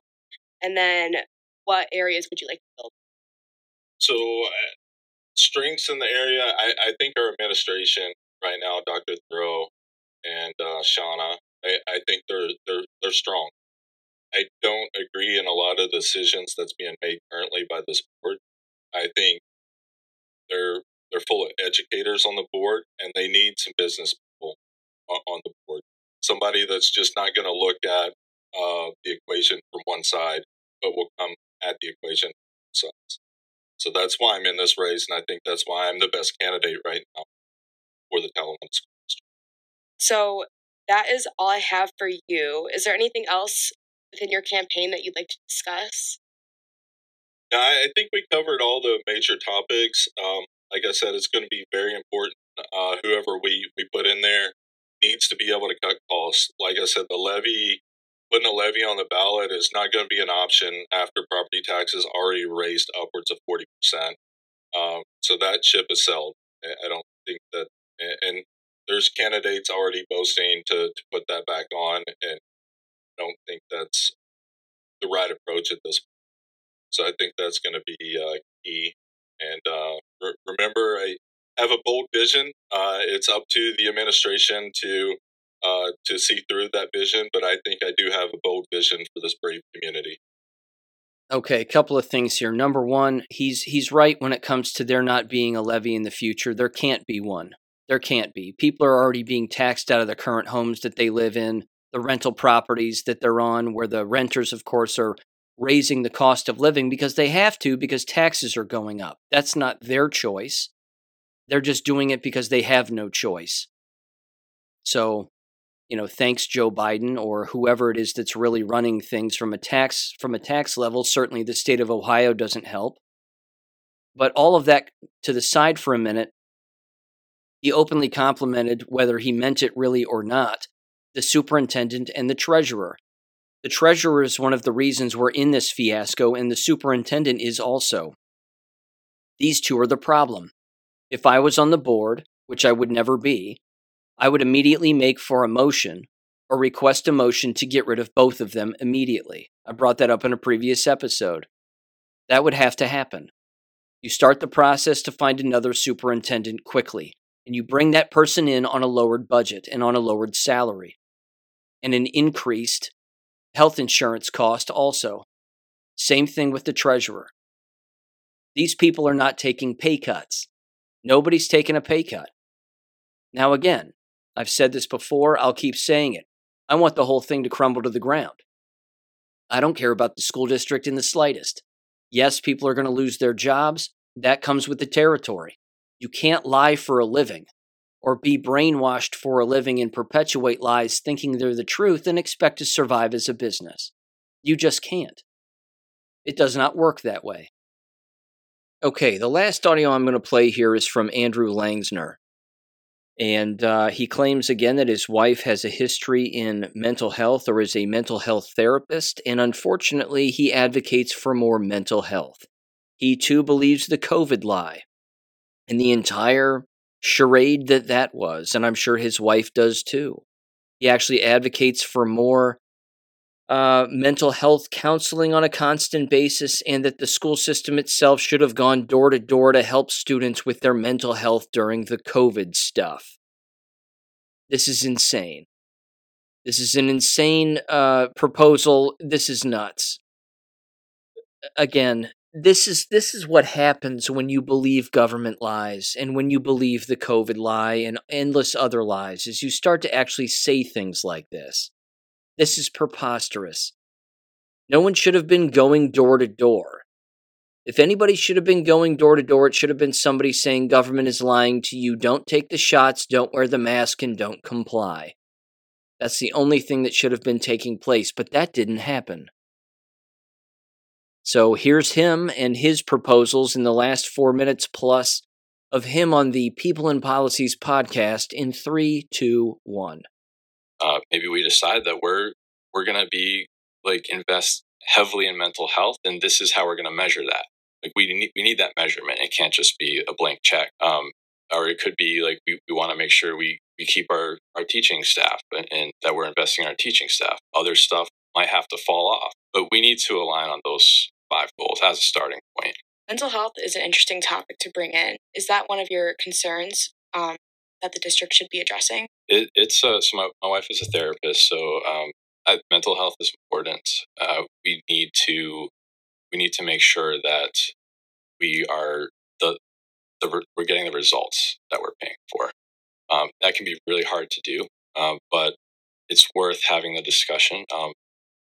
Here's an example. So during COVID, we needed a lot of social workers to go out to houses, work families through this. And now after COVID, we have to look at what are our needs now and make sure that we are meeting those needs. So I'm not super strong on pro mental health or for mental health. I'm 100% for mental health, but I want to make sure that we know what we're getting when we do that.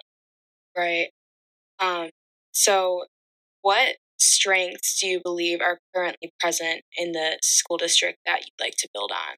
Yeah. So for me, and I'll keep coming back to this, we have an incredibly strong community. When you look at where we live, let me give you this example. So one thing that we're starting to teach in schools is grit. Farmers understand this. That's why we've got programs like FFA. We've got so many kids who are just kind of growing up in the area, and they might be raising a duck or goats or something. And you kind of learn these lessons. There's this thing that needs me. I don't I want to be playing my game or I want to be sleeping in, but there's this thing that needs me. And that's grit. That's teaching grit. So we've got a lot of this just kind of built into our community. Not only that, we've got tradesmen, tradeswomen, and we have a beautiful center of higher education. So we've got all the pieces to be just an incredible school district. We just have to be really creative how we bring all these pieces together. And that just requires a ton of collaboration and communication and trust. But it's all there. No other district has this, as far as I know. Yeah. So that's what I'm most excited about. Definitely. So bringing in your farming background a little bit as well. There you go. And do you have ideas of how this could be incorporated into curriculum or in the classroom specifically? We have a wide range of ages in the district as well. Yep. So this is the cool thing about teachers. So teachers, they're kind of like entrepreneurs in a way. They wear a ton of hats. They manage their schedules for their students. They have budgets. They know how to manage their time. They also talk to all of our parents. So they're just teachers have done amazing things in terms of building these partnerships. I think that's we should lean into that some more and really show teachers we want to help as a community. We want to create opportunities. Want to explore your ideas with you, and that's where I would focus. Definitely. So that is kind of all I have for you. Is there something else about your campaign that you'd like to discuss? No, I think we covered the gist of it. Just really hope, encourage people to give me an opportunity, and I would love to represent this district and this community, and I'll do everything I can for it.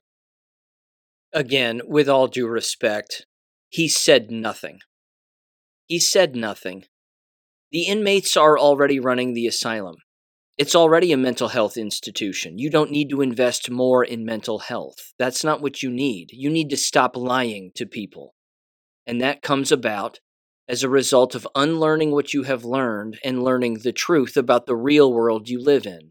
This is not done overnight. As you all know who listen to my show with regularity, this is done over the course of years. It's done through investigation, reading old books, watching truthful documentaries about what's really happening, both in the past and in the present. This is not done through going door to door and advocating for more mental health and throwing money at that issue if you think that that's important. That is not what matters here. Again, I'm glad he's a farming advocate and an advocate for individuals who farm and want to have their own businesses. Good for him. But that's not the role of teachers either within classroom settings. You ask your average brainwashed teacher what they want, they'll say, "Stop bothering me. I want less professional development. I want more time off. I want to be left alone." That's what the average American K-12 school teacher would say. They're not necessarily wrong, but they're worn out because of the constant psychological operations that have taken place on them, the constant abuse that's taken place. They're brainwashed, and they're tired. I get it. It makes sense. But one school board member isn't going to have a difference on such a thing, in particular when that school board member doesn't know what's really going on and doesn't understand the depth of the deception here. But this is what these individuals continuously believe. They believe things that are not real, and then they react to them, constantly reacting to them, whether it be the COVID lie and this one, which needs to be brought up, the fake school shootings. Every fake school shooting that takes place, these people who work in these environments believe it, hook, line, and sinker. Now, why? They believe them because they are not thinking people. They're incapable of recognizing that people lie, that law enforcement can lie, that school districts can lie, and that government can facilitate that lying along with the help of the media. This school district believed the Sandy Hook shooting, which was fake, no one died. They believed the Uvalde shooting, which was fake, no one died. And they believed the Nashville shooting, which was fake, and no one died. Now, someone listening to this for the first time would say, "Sean, you sound like a crazy person. How can you possibly say that no one died in those things, and why would all those people then lie about it?" Because people lie about things, that's why. And I've investigated all three of those things, as you can do too. Endless documentaries have been produced that prove this beyond a reasonable doubt. Anybody can look into this. But that's because the American K-12 school district is reactionary. They are not investigative in any stretch of the imagination.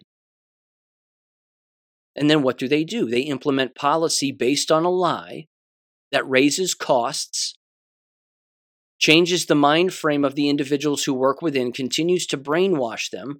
And why is that? Because the CIA is directly involved with American K-12 school districts all across the nation. They work hand in hand with the Department of Education. They work hand in hand with the largest school districts in the United States and even the small ones too. No different at the university level, same thing. The CIA is involved. Always has been. In fact, my specific background and the books that I've written and the research that I conducted have also proved that these were fake, that most of these school shootings that take place are not real. The one involving Ethan Crumbley in Michigan, that happened. But many of these other ones are completely fake, or there's some truth wrapped into them, but most of the story is fake. Again, my own PhD research points to this, that violence prevention and conflict resolution, curriculum, professional development, etc., in particular professional development among educators in school districts, does not work. In fact, it has an opposite effect. It makes the places more violent, and it makes the places more brainwashed into believing things that are not real. It's a massive distraction. But what do the likes of Ed Thoreau, the superintendent in this town for this school district, what has he said publicly regarding these fake school shootings? It's such an abomination. This is terrible. It's happening again. It's all happening again. And we are upping our efforts to make our students and staff safe with more training, more training, more training. It's all a lie.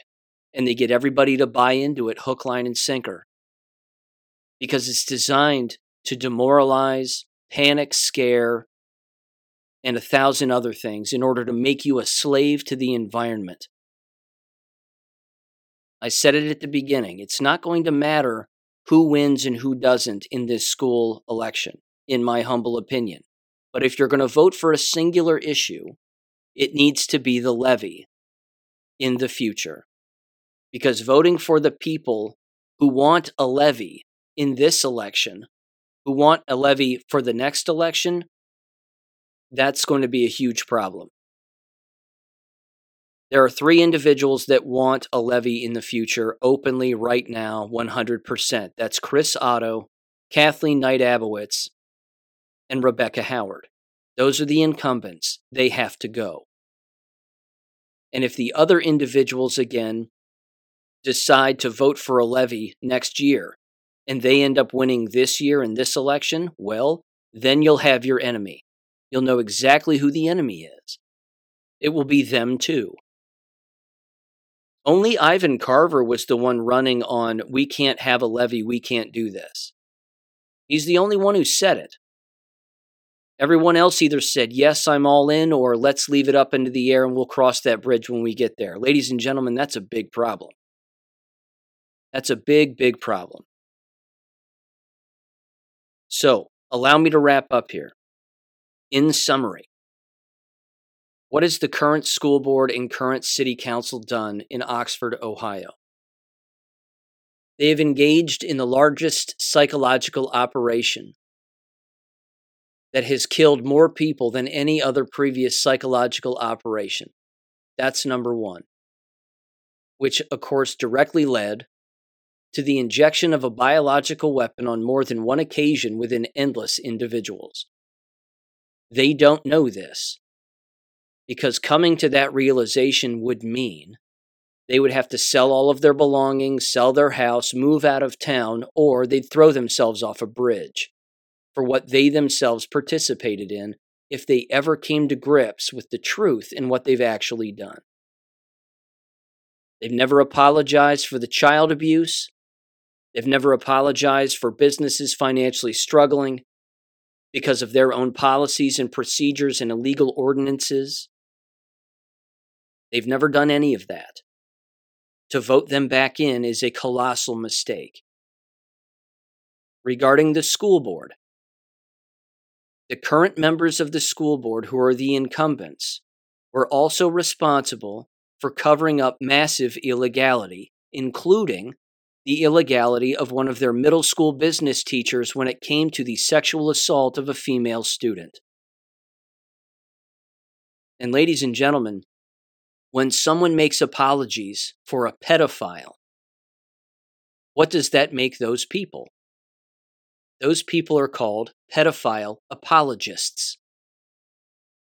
And when it comes to the old wood chipper of pedophiles, the only person who needs to follow the pedophile into the wood chipper is the pedophile apologist.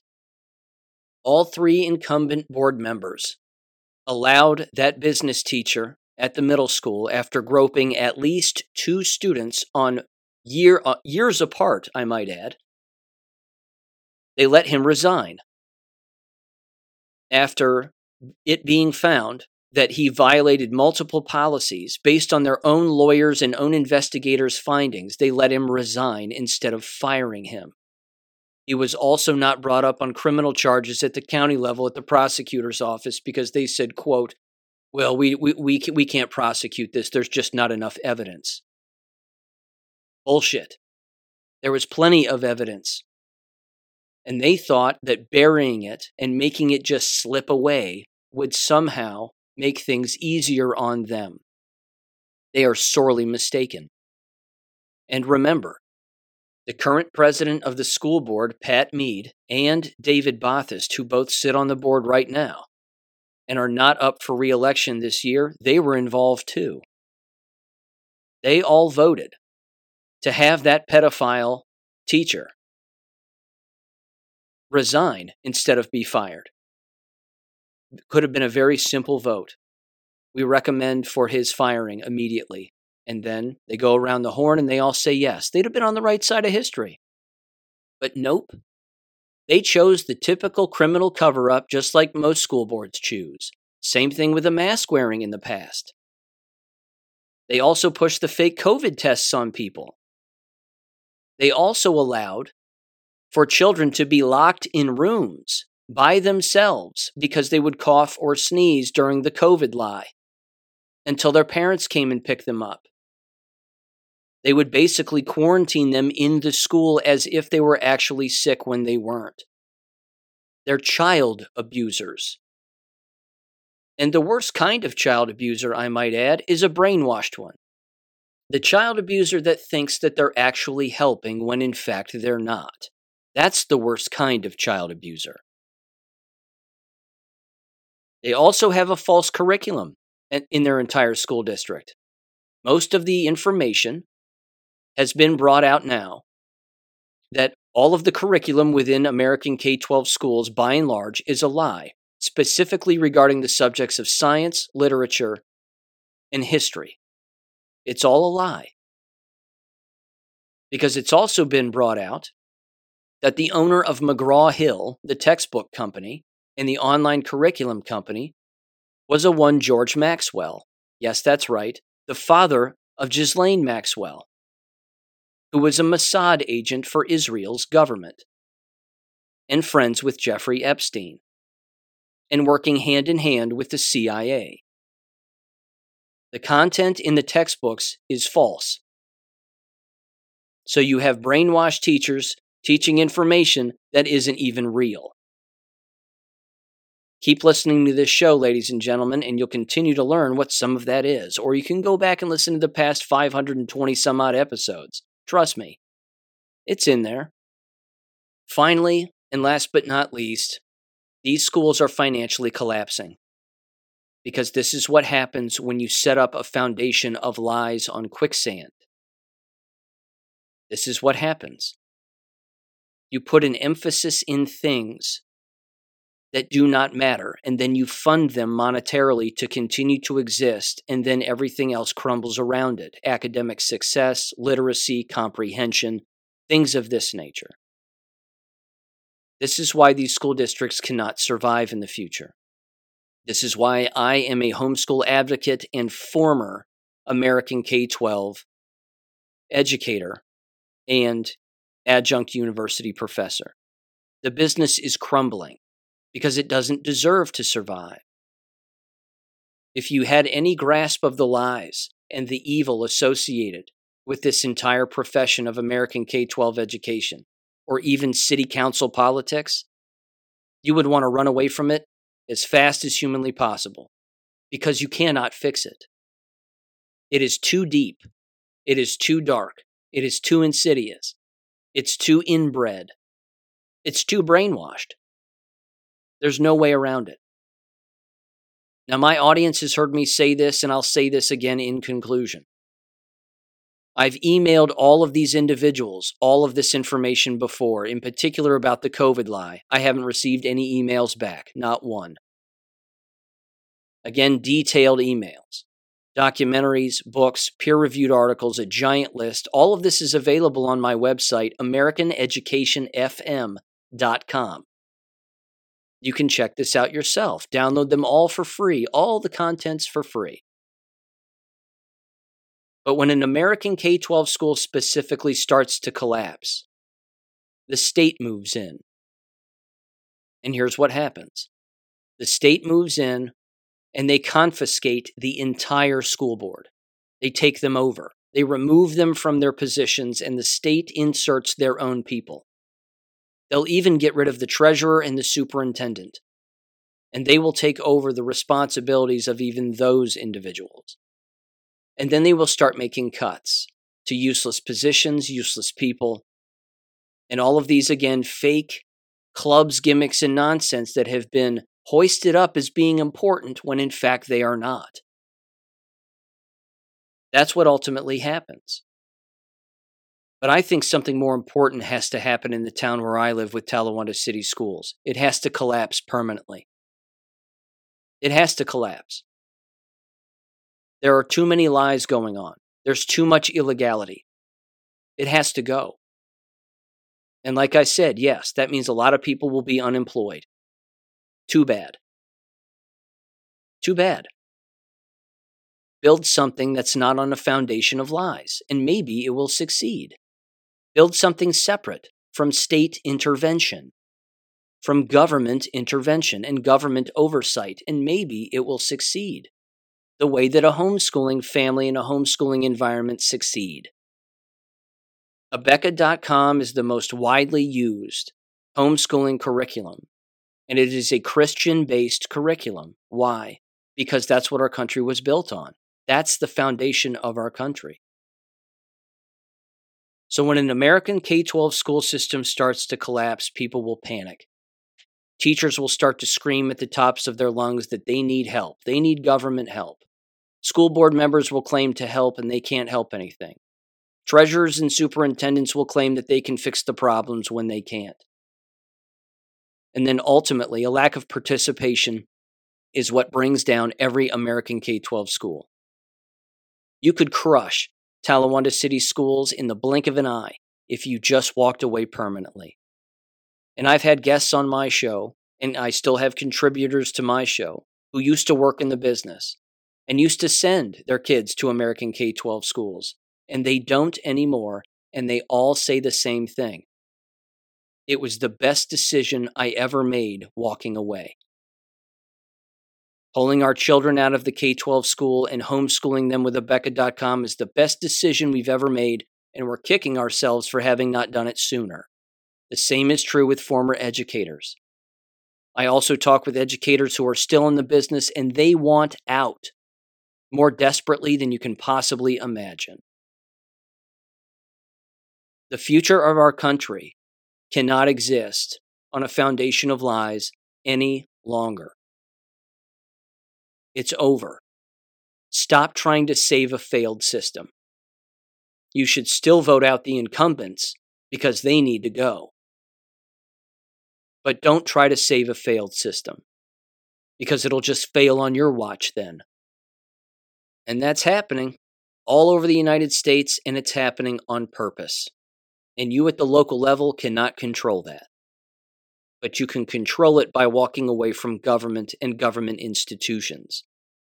You'll be happier, healthier, and far more peaceful for doing so.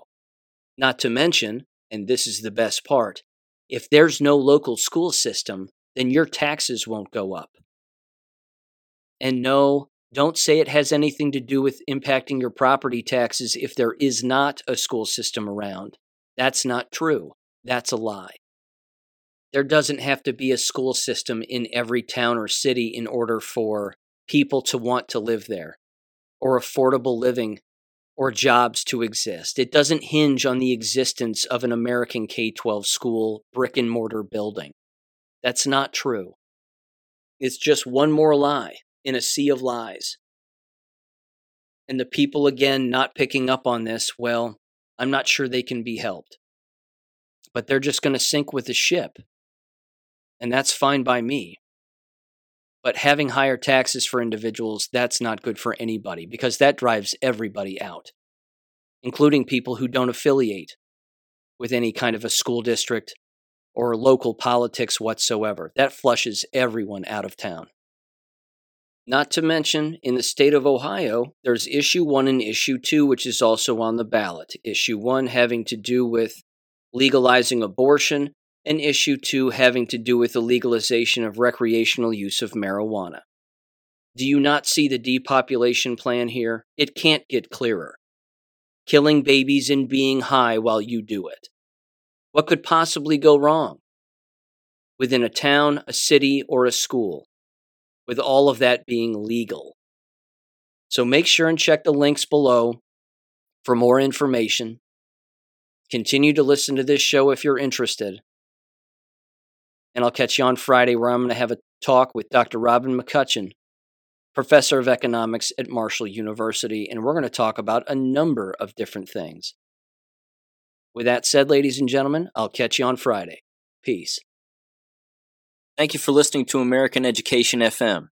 Make sure and check out AmericanEducationFM.com for more information. Take care and God bless.